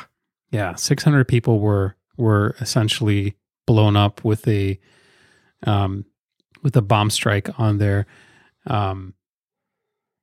They had rescued about 130 survivors, but this is happening.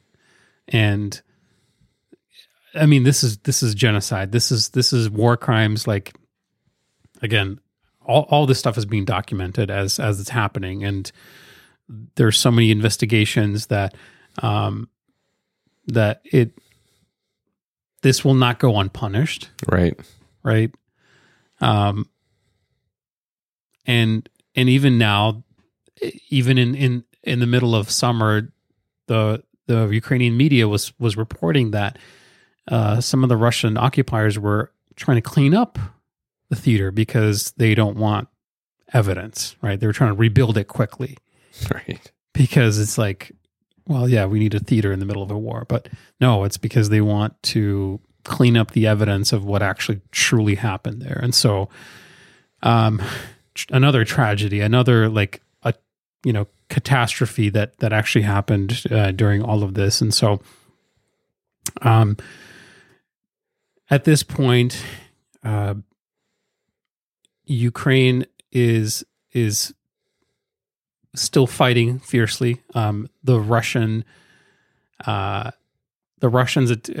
they've pulled back from Kiev, and so the Ukrainians sort of get the Kiev region and the northern part of Ukraine stabilized under Ukrainian hands again.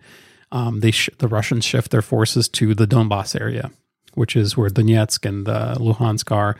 And something surprising happens. Sweden and Finland apply to become members of NATO, fearing that they could be a future target of Russian aggression. Right.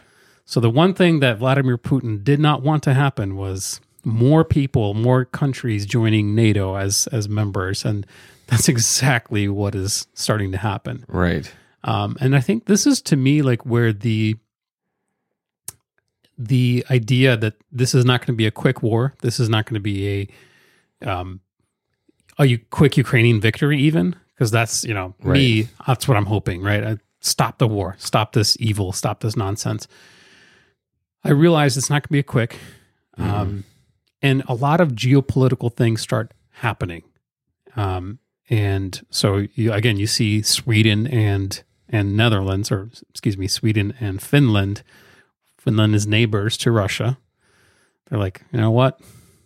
We stayed out of NATO for many years, but we feel like that we need to be joining NATO now. Right. And a little side note about Finland during this time. is They're getting a lot of Russian refugees coming across the border. Oh yeah. This is before September or anything of this nature. They're fleeing because, and honestly, I think kudos to them. They saw the writing on the wall. Yeah. That this was, Russia was going to go through some heavy, the sanctions were announced, but Yeah. they were going to go through some heavy turbulence, which continued. So Let's jump back to Russia a little bit. So obviously when you announce a quote unquote special military operation, Right. people want to call it a war, right? Let's just call it for what it is. What It's it is, So right. it's a war. But that, you could actually get fined and in trouble for calling it a war on television. So they they started twisting the language and calling it a special military operation. Now, Russians started protesting. And great for them. Great for them Right. that they went out there, started protesting. However, Putin and the regime was prepared. There was protesters, but not to the degree and to the level that maybe we saw earlier protests where in 2012 there was, I think, over 1 million people in Moscow streets protesting, some of the laws that they were trying Yeah. to sign. And essentially, for writing no to war, that's literally right. They would write "Нет войне," no to war. yeah, Нет войне.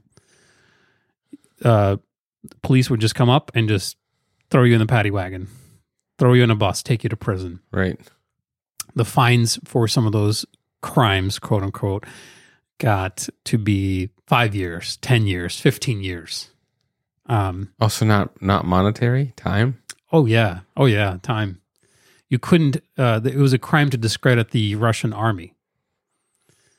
Right.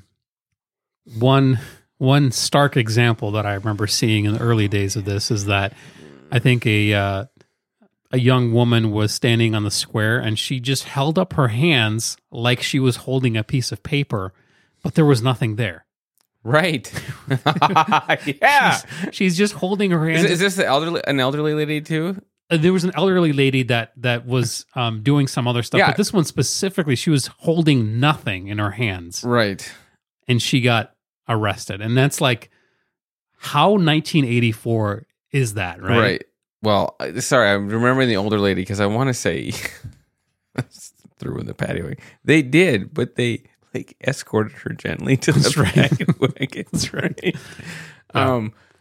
But still, yeah. I mean, that's wild. I mean, just think about that. We have free protests. We're actually a nation that does encourage protests. It's a right. It's a right to do.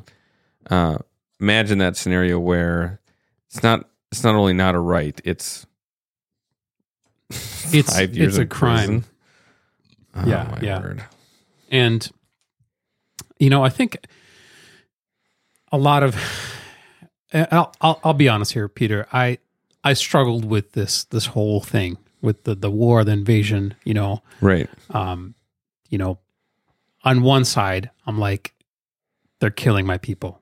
They're killing people that grew up in the place where I grew up. Right. And on the other side, I'm like, this system in Russia is brainwashed everyone, and there is no freedom in Russia anymore. And so when you look at it and you're like, they can go out and protest, but what are they going to do? That's not going to change anything, right? Right. Because the system is so corrupt, it goes so deep that, bless those protesters, but that's not going to bring the change. And it started, I was praying for Ukrainians, and I was also praying for Russians. I'm like, Yeah. many of them didn't want this. They don't want this. They're peaceful people. And then for me, the narrative changed a little bit, and I'm like, you start seeing these videos come out where the soldiers are looting. They're looting people's homes, and they're taking things like washing machines. Right. Washing machines back to Russia because the Ukrainians in the villages are living better than some people are living in the cities in Russia. And so there's like this like weird dichotomy there. You're like, how do you reconcile that, right? How do you reconcile the fact that Ukrainians, when they had, and maybe not equally, but certainly a dictatorial government in Viktor, I just dropped his name here, the president of Ukraine, Yanukovych. Yeah. What do? They come out and they die. They die for their belief, for their freedom.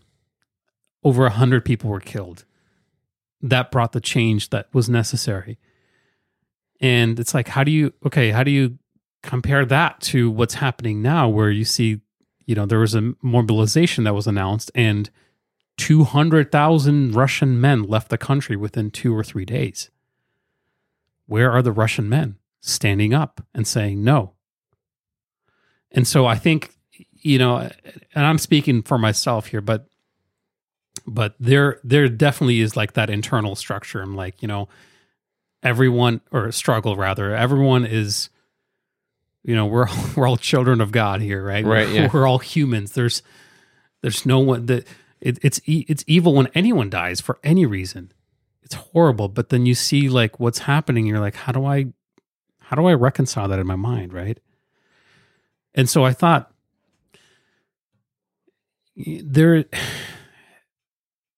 two different societies. And I think this sort of led me down the path where I'm like, okay, I think I understand the fight of the Ukrainians more now, and even what's happening in Russia too, because they're essentially vastly different societies. And we've talked about this, offline, like the Russian society is very much power, right? It's a projection of power. It's very centralized. There's no like, we're going to be this group of people and we're going to be, there's an opposition, of course, but they have no power.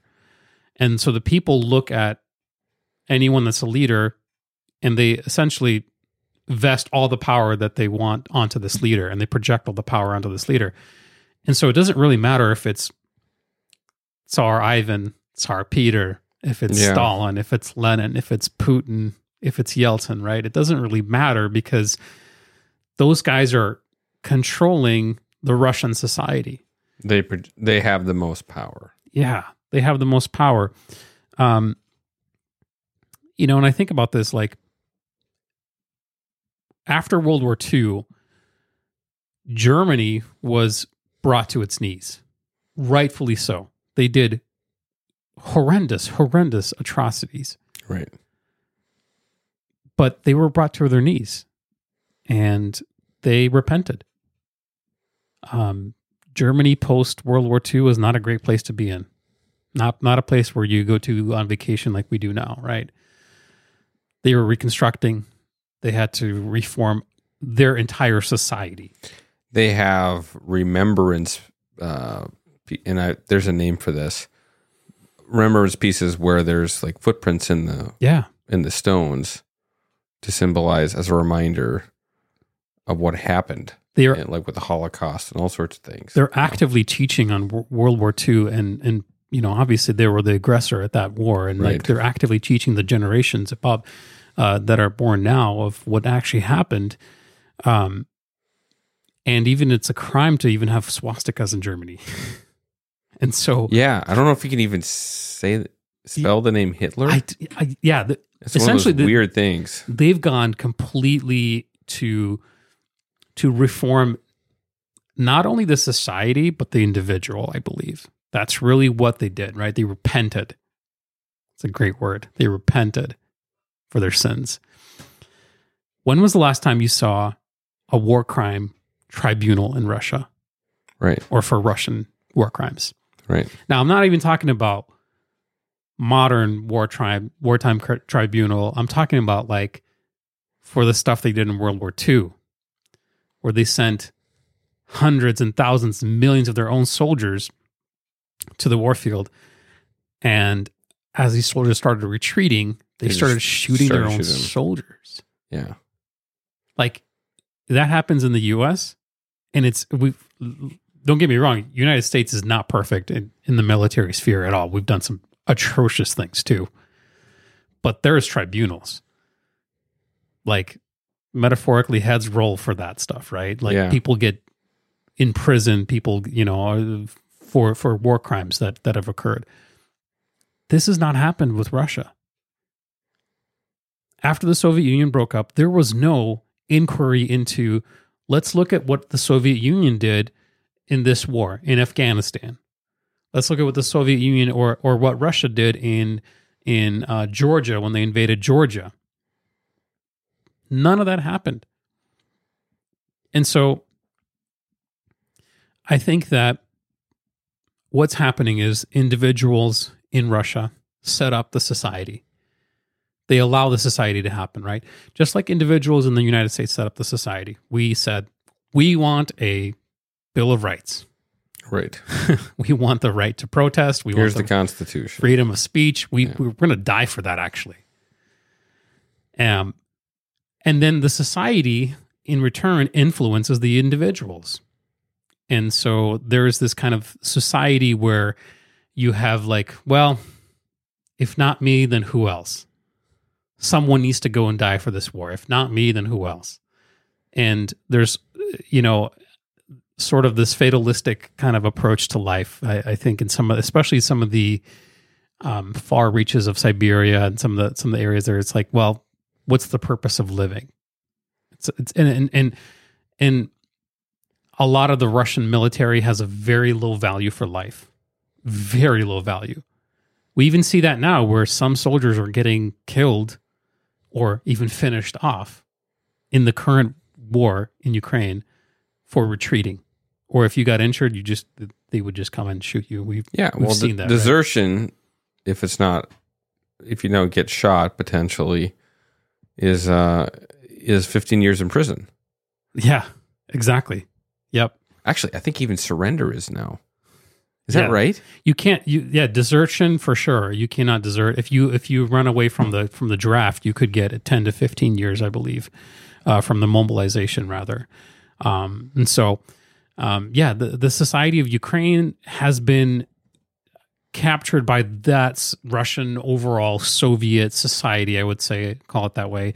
And they've been trying to break away from that society for years now, right? And this is the closest they've ever gotten to it with Zelensky and Poroshenko before him. They got really, really close. They're like, okay, we're just about out of the Russian sphere of influence, and Russia is, to use kind of the analogy of the toxic boyfriend, right? It's like, well, she broke up with me, but if I can't have her, no one can have her. And that's what they've been doing, essentially bombing the cities. They're hitting less and less military targets. They're the overall targeting is actually, it's hitting schools, it's hitting hospitals, homes, malls. There was a huge attack in where we saw a missile just hit a mall in Kiev. Right, yeah. And then another one in Kramatorsk and other places. And it's like, this is not really a war to denazify or to bring, to liberate people from Ukrainian ideology. This is totally a war, illegal war of aggression. And that's really what's happening here. I can confirm this. On September 24th, Putin signed amendments toughening the punishment for deserters. Yeah. And those who voluntarily go into Ukrainian captivity expect up to 10 years in prison. Yeah.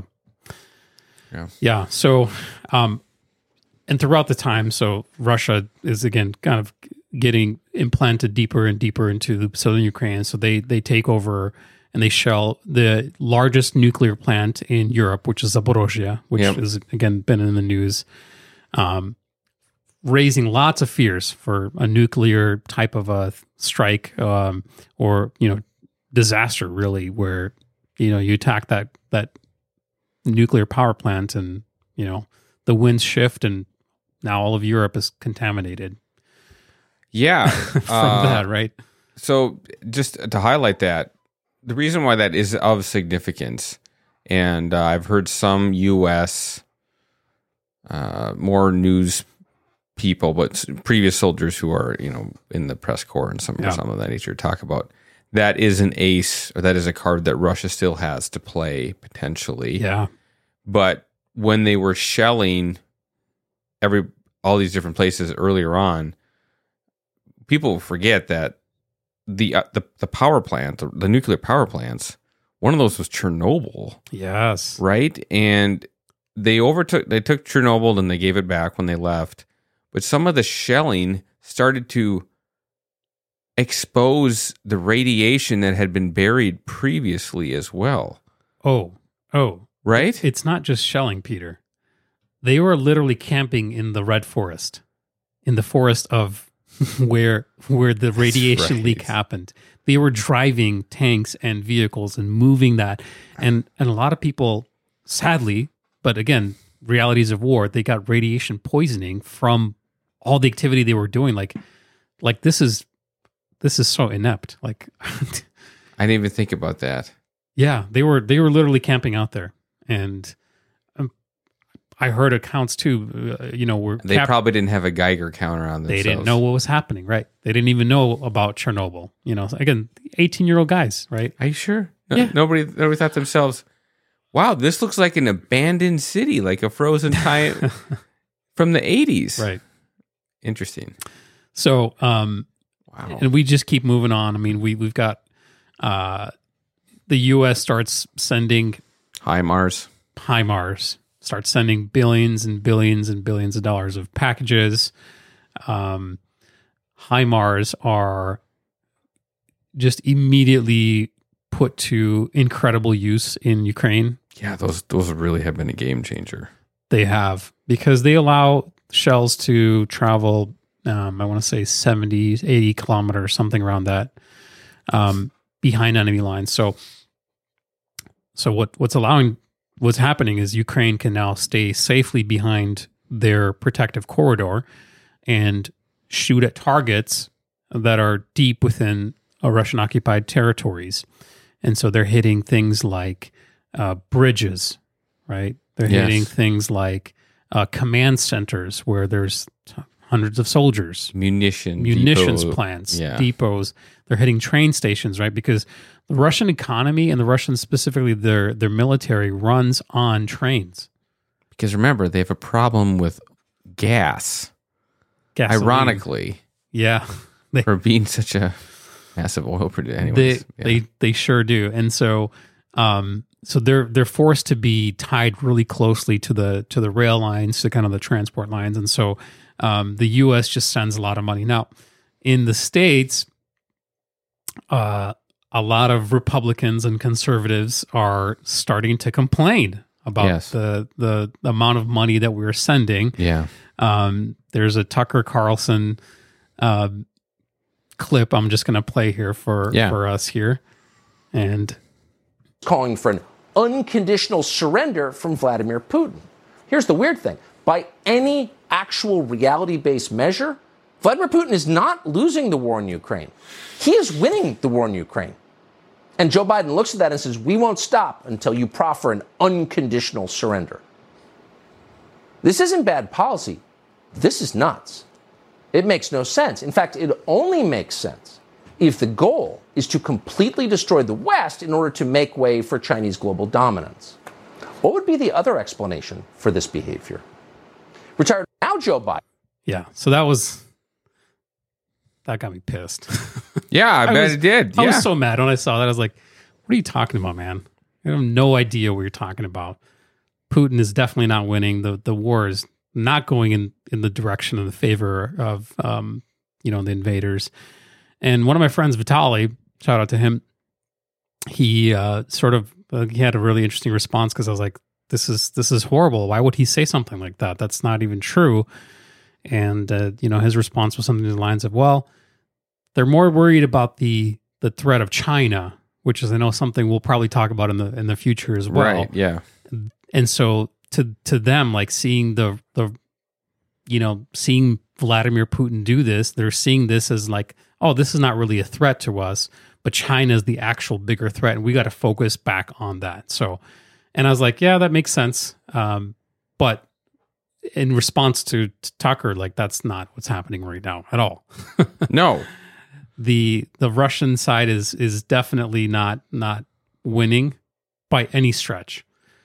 And so you see some of these things happening, and you're like, okay, where are people's true allegiances? And, why are they saying some of these things? And some of it has to do with disinformation that's actively coming still from the Russian bot farms, right? Some of it's coming from talking heads. And others are just like ignorance, right? It's just like you're just totally ignorant about what's happening, the dynamics, why peace is not really going to be peace. Can I say that? Yeah. The non-interventionists, which I understand to a certain extent where they come from a little bit, but I remember I did argue on Twitter, which, by the way, I don't recommend. It's just pointless. That's not healthy. But that doesn't help anybody. But I remember one guy saying, like, hey, this was the argument. Hey, we got problems on our own border in the South. Yeah. And we do. Yep. We do. But I said, listen, and just remember, Ukraine, even though it's not a part of NATO, it is a NATO ally. Yeah. Previous to the start of the war, I'm pretty sure they were classified as that within NATO. In 2008, they were essentially accepted to join NATO, but that didn't happen. Right. There was they, albeit probably a small amount. Once again, they came and helped out in Afghanistan or Iraq. They sent some troops down there at some point in time.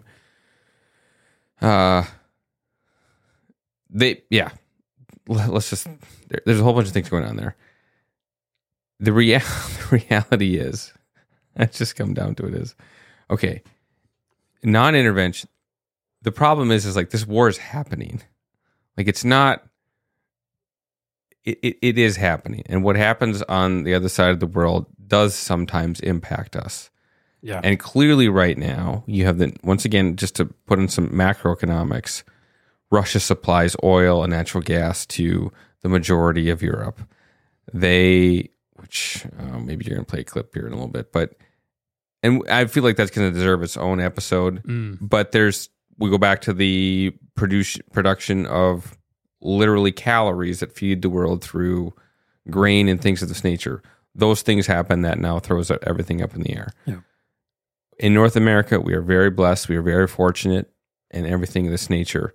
But I would dare say, if we had people pouring across our border in tanks with, strapped to the gear, launching missiles into San Antonio, I feel like we would probably be saying, we need to fix this. We need to help this scenario. That is happening in Ukraine. Not to mention, there's the people who say, we talked about this a little bit with Roman. Yeah. Like the corruption clause, right? Ukraine has got corruption in it. Once again, name one country that doesn't have any corruption in it. Let's start with that. Correct. Number two, if you had to guess, okay, if you had to guess which country had more corruption, Ukraine or Russia? I'm just going to throw it out there. If you really had to. If you had to sit down and ask yourself, like, that's not a hard one to figure out pretty fast. I go back to my societies thing, right? Because that's how it's set up. That's how the military is set up. Every level of the military in the Russian system, there's a little bit of graft there. It's like, Right. there's $100 million to spend on something. On something. I'll take 10 million for myself. Exactly, And the next exactly. guy's like, I'll take another 10. And you get to the story where I just read this recently. 1.5 million Russian uniforms for the winter Are gone. are missing. Right. I can't even imagine that. Like imagine the storage you need for 1.5 million, uniforms, right? Yeah, somebody rounded the zero pretty far down for Right. that inventory. Yeah. And so this culture of corruption has been actually a massive gift to the Ukrainian military, because they're like, well, maybe we just wait this one out here. Something's going to break. Yeah. By the way, if you look at the mobilization, so just, we haven't really stated why the mobilization. The mobilization is happening Yeah. because Ukraine, with the HIMARS, with the morale, with Western help, I will completely admit that, Totally. and they will admit that too. Yep. Happily admit that. With all the allies coming behind them, they are winning. They're making ground. As of recording the podcast of today, they are taking more and more territory down by Kherson again. Yeah. And it's going to be interesting. But to go back to the missing uniforms, they're telling people to show up with camo, civilian camo that they have from home. Yes. If you look at the packs that they're bringing out there, there's people, Russian, mobilized units that are carrying like the sleeping bag that my kids got that's Yeah. in the green wrapper, Right. right? Right. There's some that are bright pink. Okay. It's absurd. It's a joke. The military procurement is absolutely a catastrophe and joke, right? And this is one of the things where, shouting out to some of the guys on Twitter that have been exposing me to a lot of this information. Like, I think George Patton, General Patton, or not Patton, Gershing. I got to find the quote. General said that infantry wins battles, logistics wins wars. Right. Right. And you don't think about that again as a civilian. You're like, well, we got to get as most number of guys with guns out there as possible. But that's not true.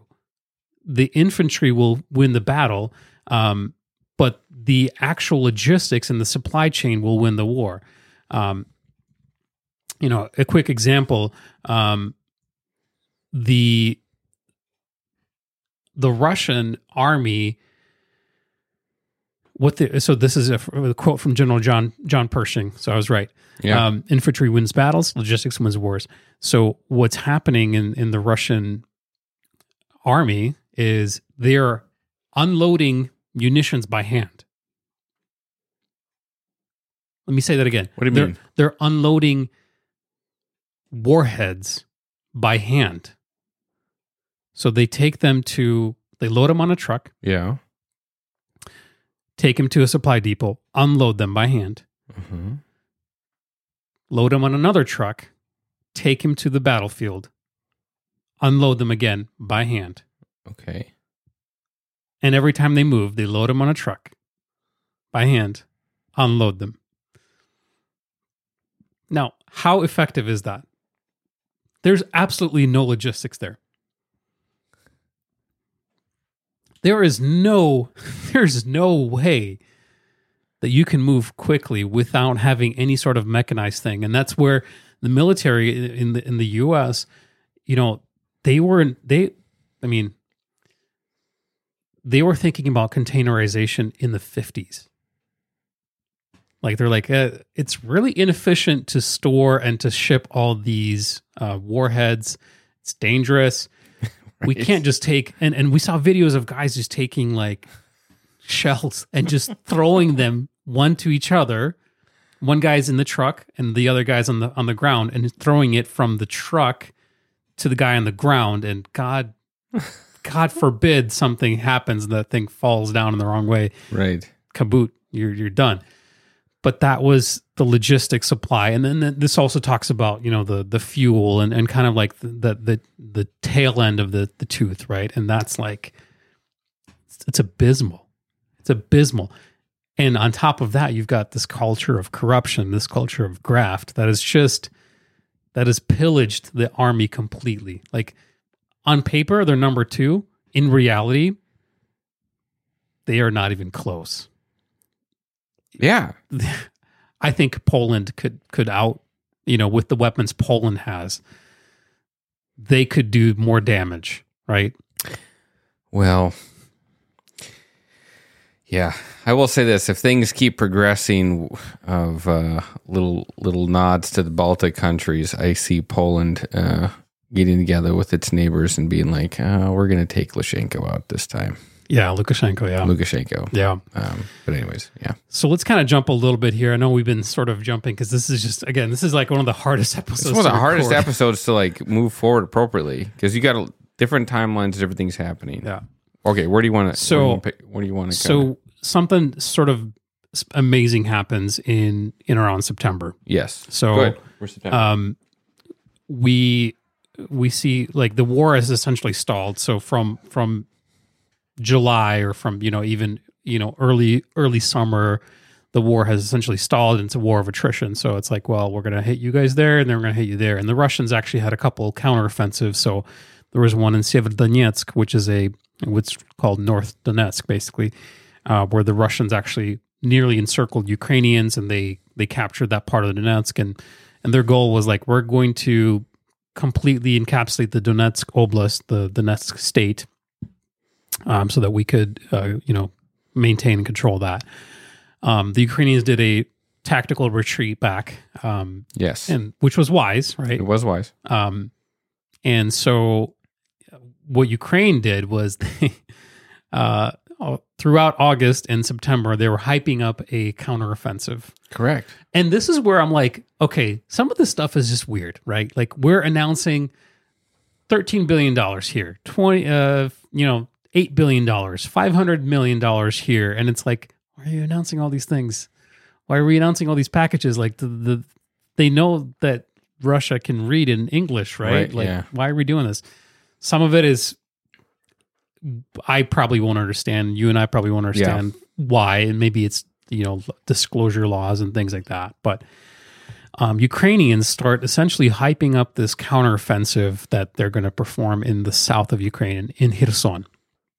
And so this is where, in conjunction with the HIMARS, and so HIMARS, it stands for, let me just get the specific definition. It stands for high mobility. Well, hold on one second. It's basically a rocket launcher, and they are these huge. It's a mobile rocket launcher that is developed in the late 90s for the U.S., and it can send these rockets. It can basically shoot off a bunch of these rockets and then move right away. So it takes a minute and a half to shoot your entire load and move. So by the time that you're done shooting everything, you're already in a different spot. And so the enemy is going to try to find you and hit you in the same spot you were shooting from. They can't, because you're not there anymore. So they're high mobility mobile rockets, essentially, that are sent. And so they're starting to attack Ukraine's Kherson Oblast, which is the southern part, which we have the city of Kherson, Novokakhovka, and a few other cities there. Now, the thing to remember here is that the Dnipro River goes on the eastern side of the Kherson Oblast. And so there's only, I want to say 3 to 4 main bridges over the Dnipro River, right, to the other side, to the side where Russian forces can go back and go down to Crimea and so on.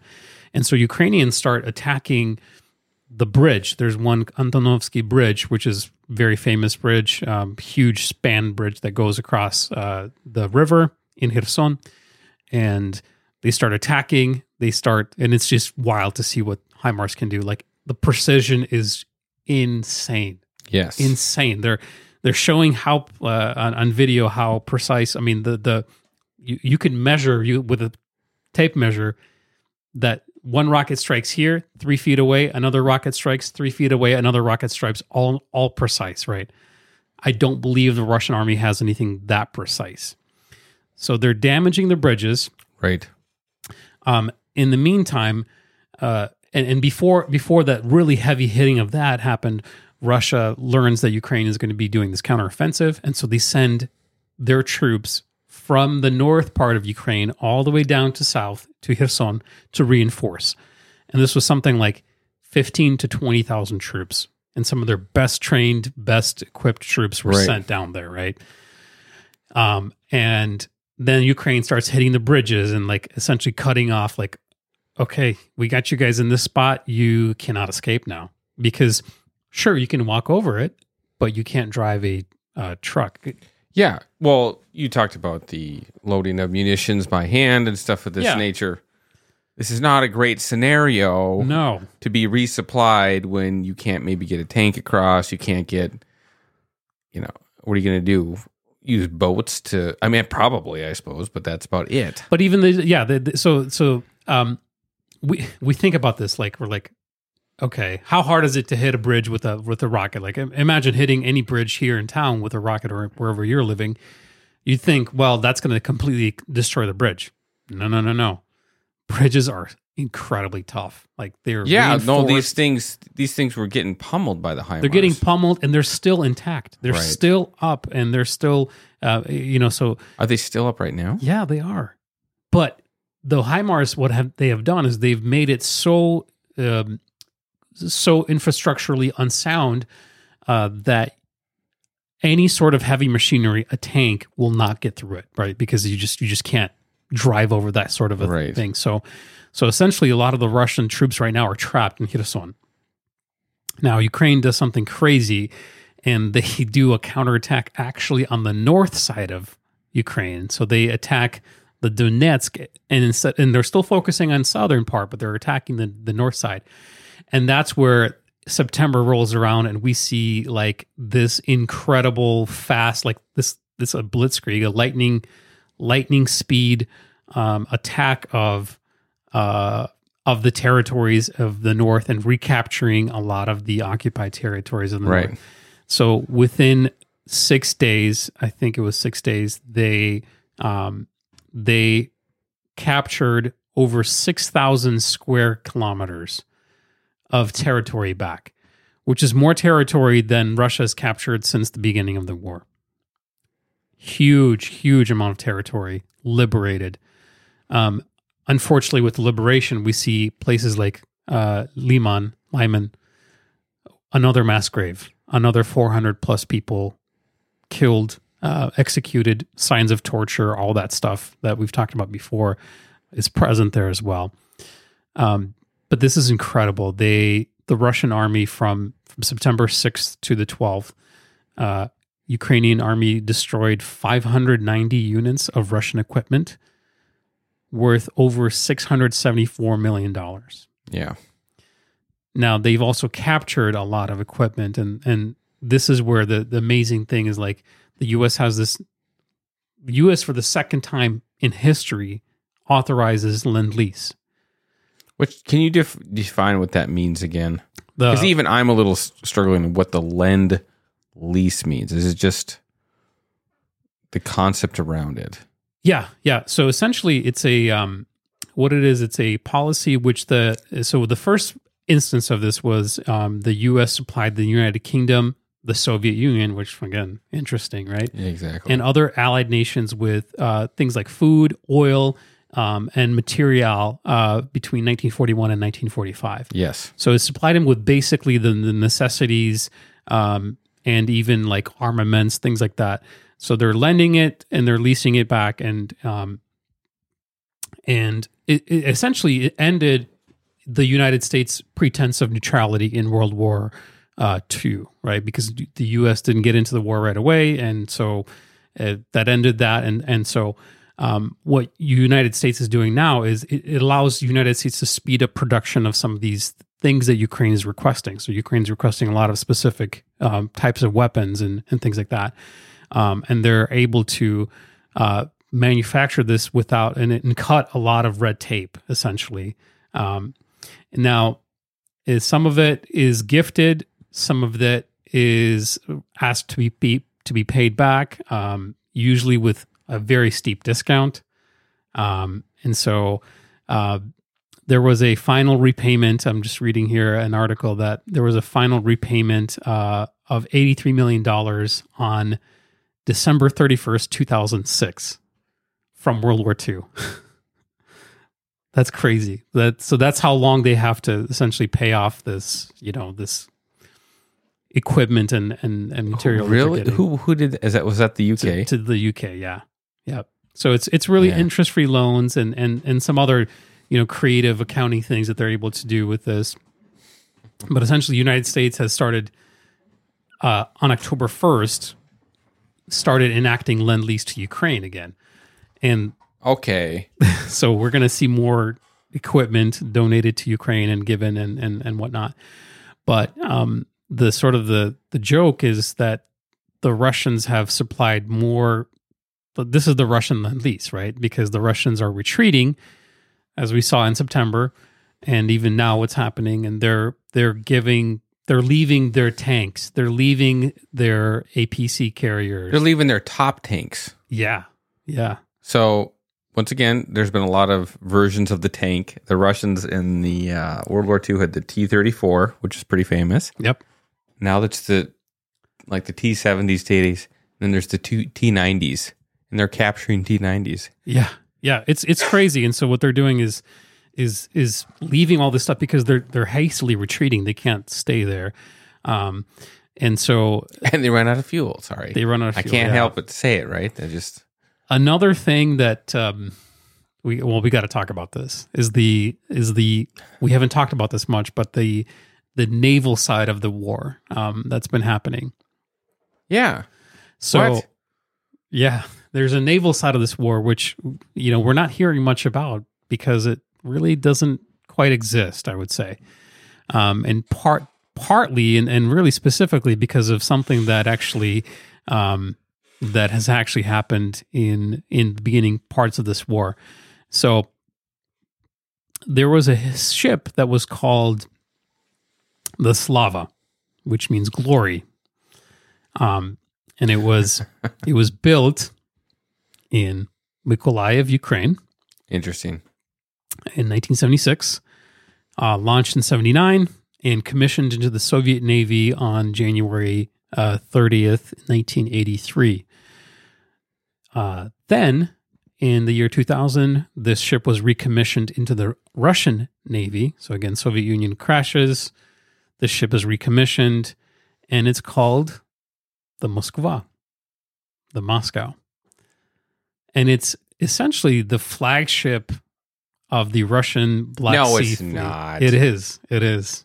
Yeah, it's the flagship of the Russian Black Sea Fleet. Wait, okay, just repeat that. This thing was built in the 70s, right? In 76.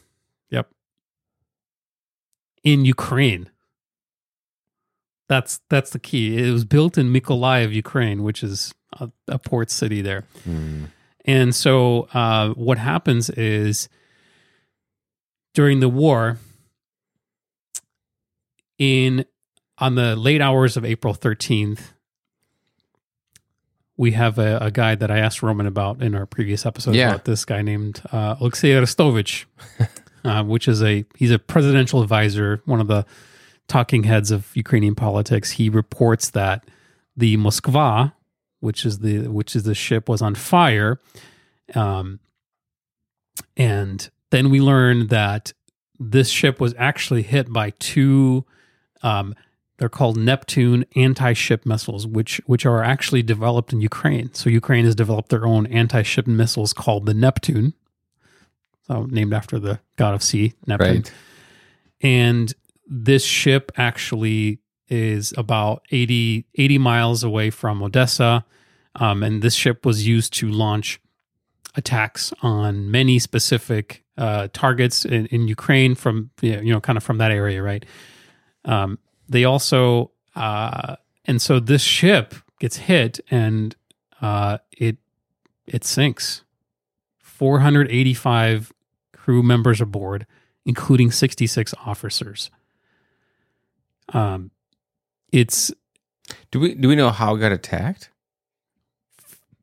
from these missiles, these anti-ship missiles. Oh, from the anti-ship missile. Oh, Yeah. sorry. Okay, I Yep. missed that. Okay, Exactly. Yep. So the ship sinks around 3 a.m. on the 14th of April, and just it's wild what happens. There is a stamp that Ukraine sends that Ukraine again starts trolling the army, and another interesting fact. So this is where you get another grandstand moment from the Ukrainian army. So Ukraine has this island called Snake Island, Zmina Yes. Ostrov.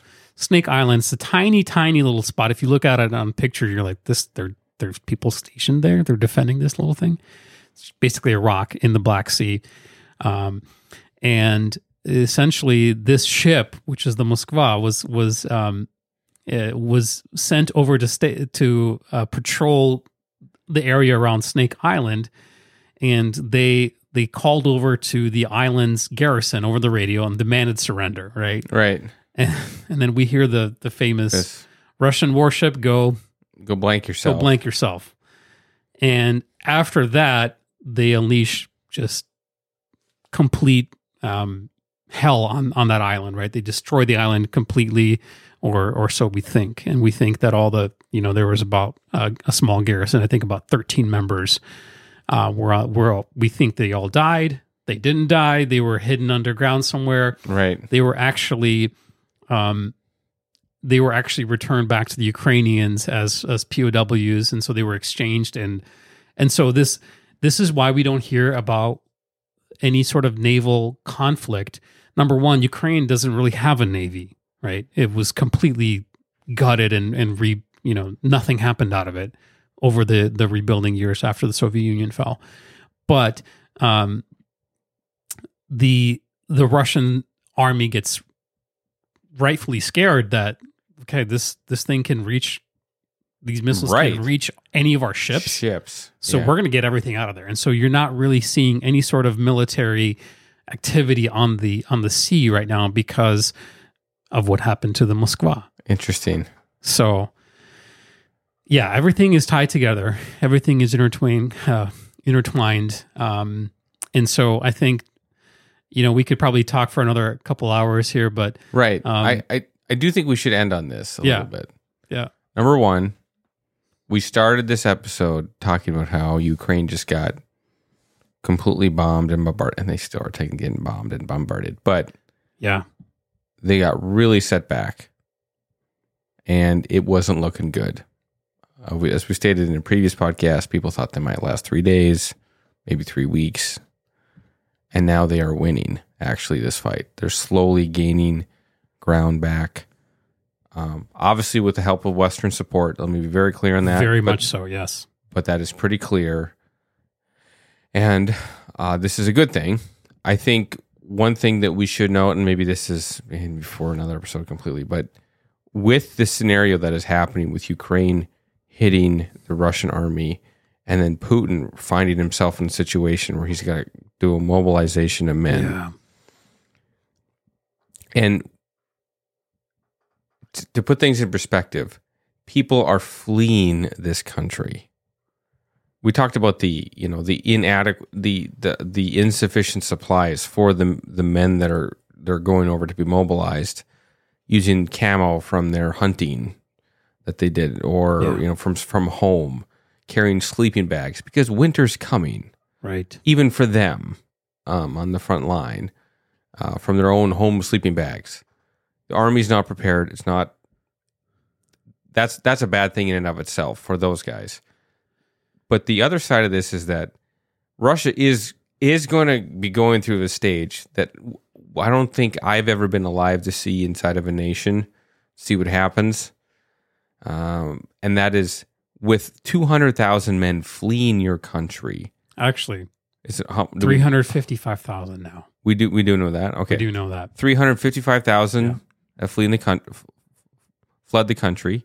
Just FYI, we are very confident that we're sitting around above 60,000 dead, not injured, dead from the Ukraine operation thus far, even from inside of Russia. So right there, you're over 400,000 people, 400,000 men. Right. Gone. That's the future of Russia, by the way. But that's the thing. Yeah, that's your brain dump. Yeah. Is that what they call it? Brain dump? Brain drain. Brain drain. Thank you. Brain drain. You've lost the people that were there working things. I mean, just even think about the infrastructure that was existing. So you and I are in Russia. You're working on, fine. I don't know why. I was going to say you're working in sanitation, but whatever. I'm working in sanitation. I don't know why. I'm working in sanitation. Yeah. I'm working in sanitation. You're working at the local bookstore. Mm-hmm. We're both like... That's more fitting for me. Right, exactly. We're both like, let's get out of here. Yeah. Grab our families, or if we're single, we grab ourselves, we just get out. Yeah. You just lost the people that were doing those things. Yeah. That infrastructure starts to fall apart inside of the own country. Totally. Not to mention just the loss of future, work that's gone. And I feel like that's kind of a good book ending mark to say, like, that's where right now with Russia and Ukraine is in a situation where they have the best morale. They're the most mobilized. They're getting more aid. They're the most... We don't know what happens next, to be honest, right? So Ukraine now, the way I view it, is the most tactically... They're for sure the most advanced army, I would say, right now. Well, if not the most, but top 3 for sure in Europe. Right? We've got England still. But England hasn't fought in a war in a long time. Ukraine's fought in a war. They know how to fight. They know how to fight the new war. Yeah, well, they're doing it in a way with utilizing technology in a way that we've just never seen before. Oh yeah, as we've chatted about this, the U.S. is not. It's not like the Department of Defense is not like, you cannot say that they aren't slightly. There's some part of them that's slightly giddy because they get to now send this new equipment and see what happens when you use this new equipment. Like, it's a test ground, right? It's a test for the. They're using. Was it mobilized vehicles that just keep firing? They're remote control vehicles that are Ukrainians are using off the shelf drones like DJIs, like the ones that your wedding photographer your wedding photographer uses to get the shots. Right. They're using those. They're mounting. They've built like a 3D printed a mount essentially that lets you I didn't even attach think about that. 3D printed mount. Yep. Is that how they're doing? Okay. That you can attach a grenade to it, 1 or 2, and you see the videos again. The drone flies over, drops the payload, and boom. They're using Starlink right now. Yeah. Right. And Elon's been in the news, kind of not in a great way for Ukraine lately, but hats off to Elon and Tesla and SpaceX for donating so many Starlinks. One of the first things that they do is when they liberate a village that has no internet, hasn't had internet, the families couldn't call, there's no cell service, nothing. They set up a Starlink terminal and people gather around it and they can use it to call, and they tell people, hey, we're alive. Right. So-and-so is not alive anymore. That's a new type of war that we've never seen before on this kind of scale. Think of it this way. Private communication systems like Starlink. Yeah. Also now in a military setting. Oh yeah. Right? Absolutely. You can be stationed in a spot that's remote. And as long as you have ability to communicate through the Starlink, you can just you can move around in little mobilized units. So anyways. So, and I think I want to end on this is where in the last few weeks, last few days, there was some tension around Russia announcing their basically they're taking in and annexing 3 states of Ukraine. Yes. Zaporozhye, Kherson, and Donetsk, I think, or one of the republics. And Luhansk, sorry, yeah. So four total. And what this is doing is providing them in their minds, quote unquote, legal framework to then essentially declare this as a full war and go in that way. So we'll hear a lot more in the next few days, next few hours, few minutes even. I want to say that, thank you guys for sticking around. This has been a long one too, but we have more to talk about, and we'll probably keep talking about, give some updates on Ukraine as we talk about other subjects. Yeah. But, if you're a person of faith, pray for the situation. Yeah. For everyone involved, because this is evil. Yeah. We need to stand up for evil. Exactly. Well, thank you everyone for listening. Thanks for coming out. We truly appreciate it. If you made it this far, we truly appreciate it. You found us online. We thank you for sticking all the way through. So for those of you in your car, we hope that you make it to your destination safely. For those of you who are running that mile, we hope you finish it. And for those of you that, once again, found us, have been listening, and been sticking around, thank you. We hope to see you in the next episode. So, without further ado, stay present. Cheers.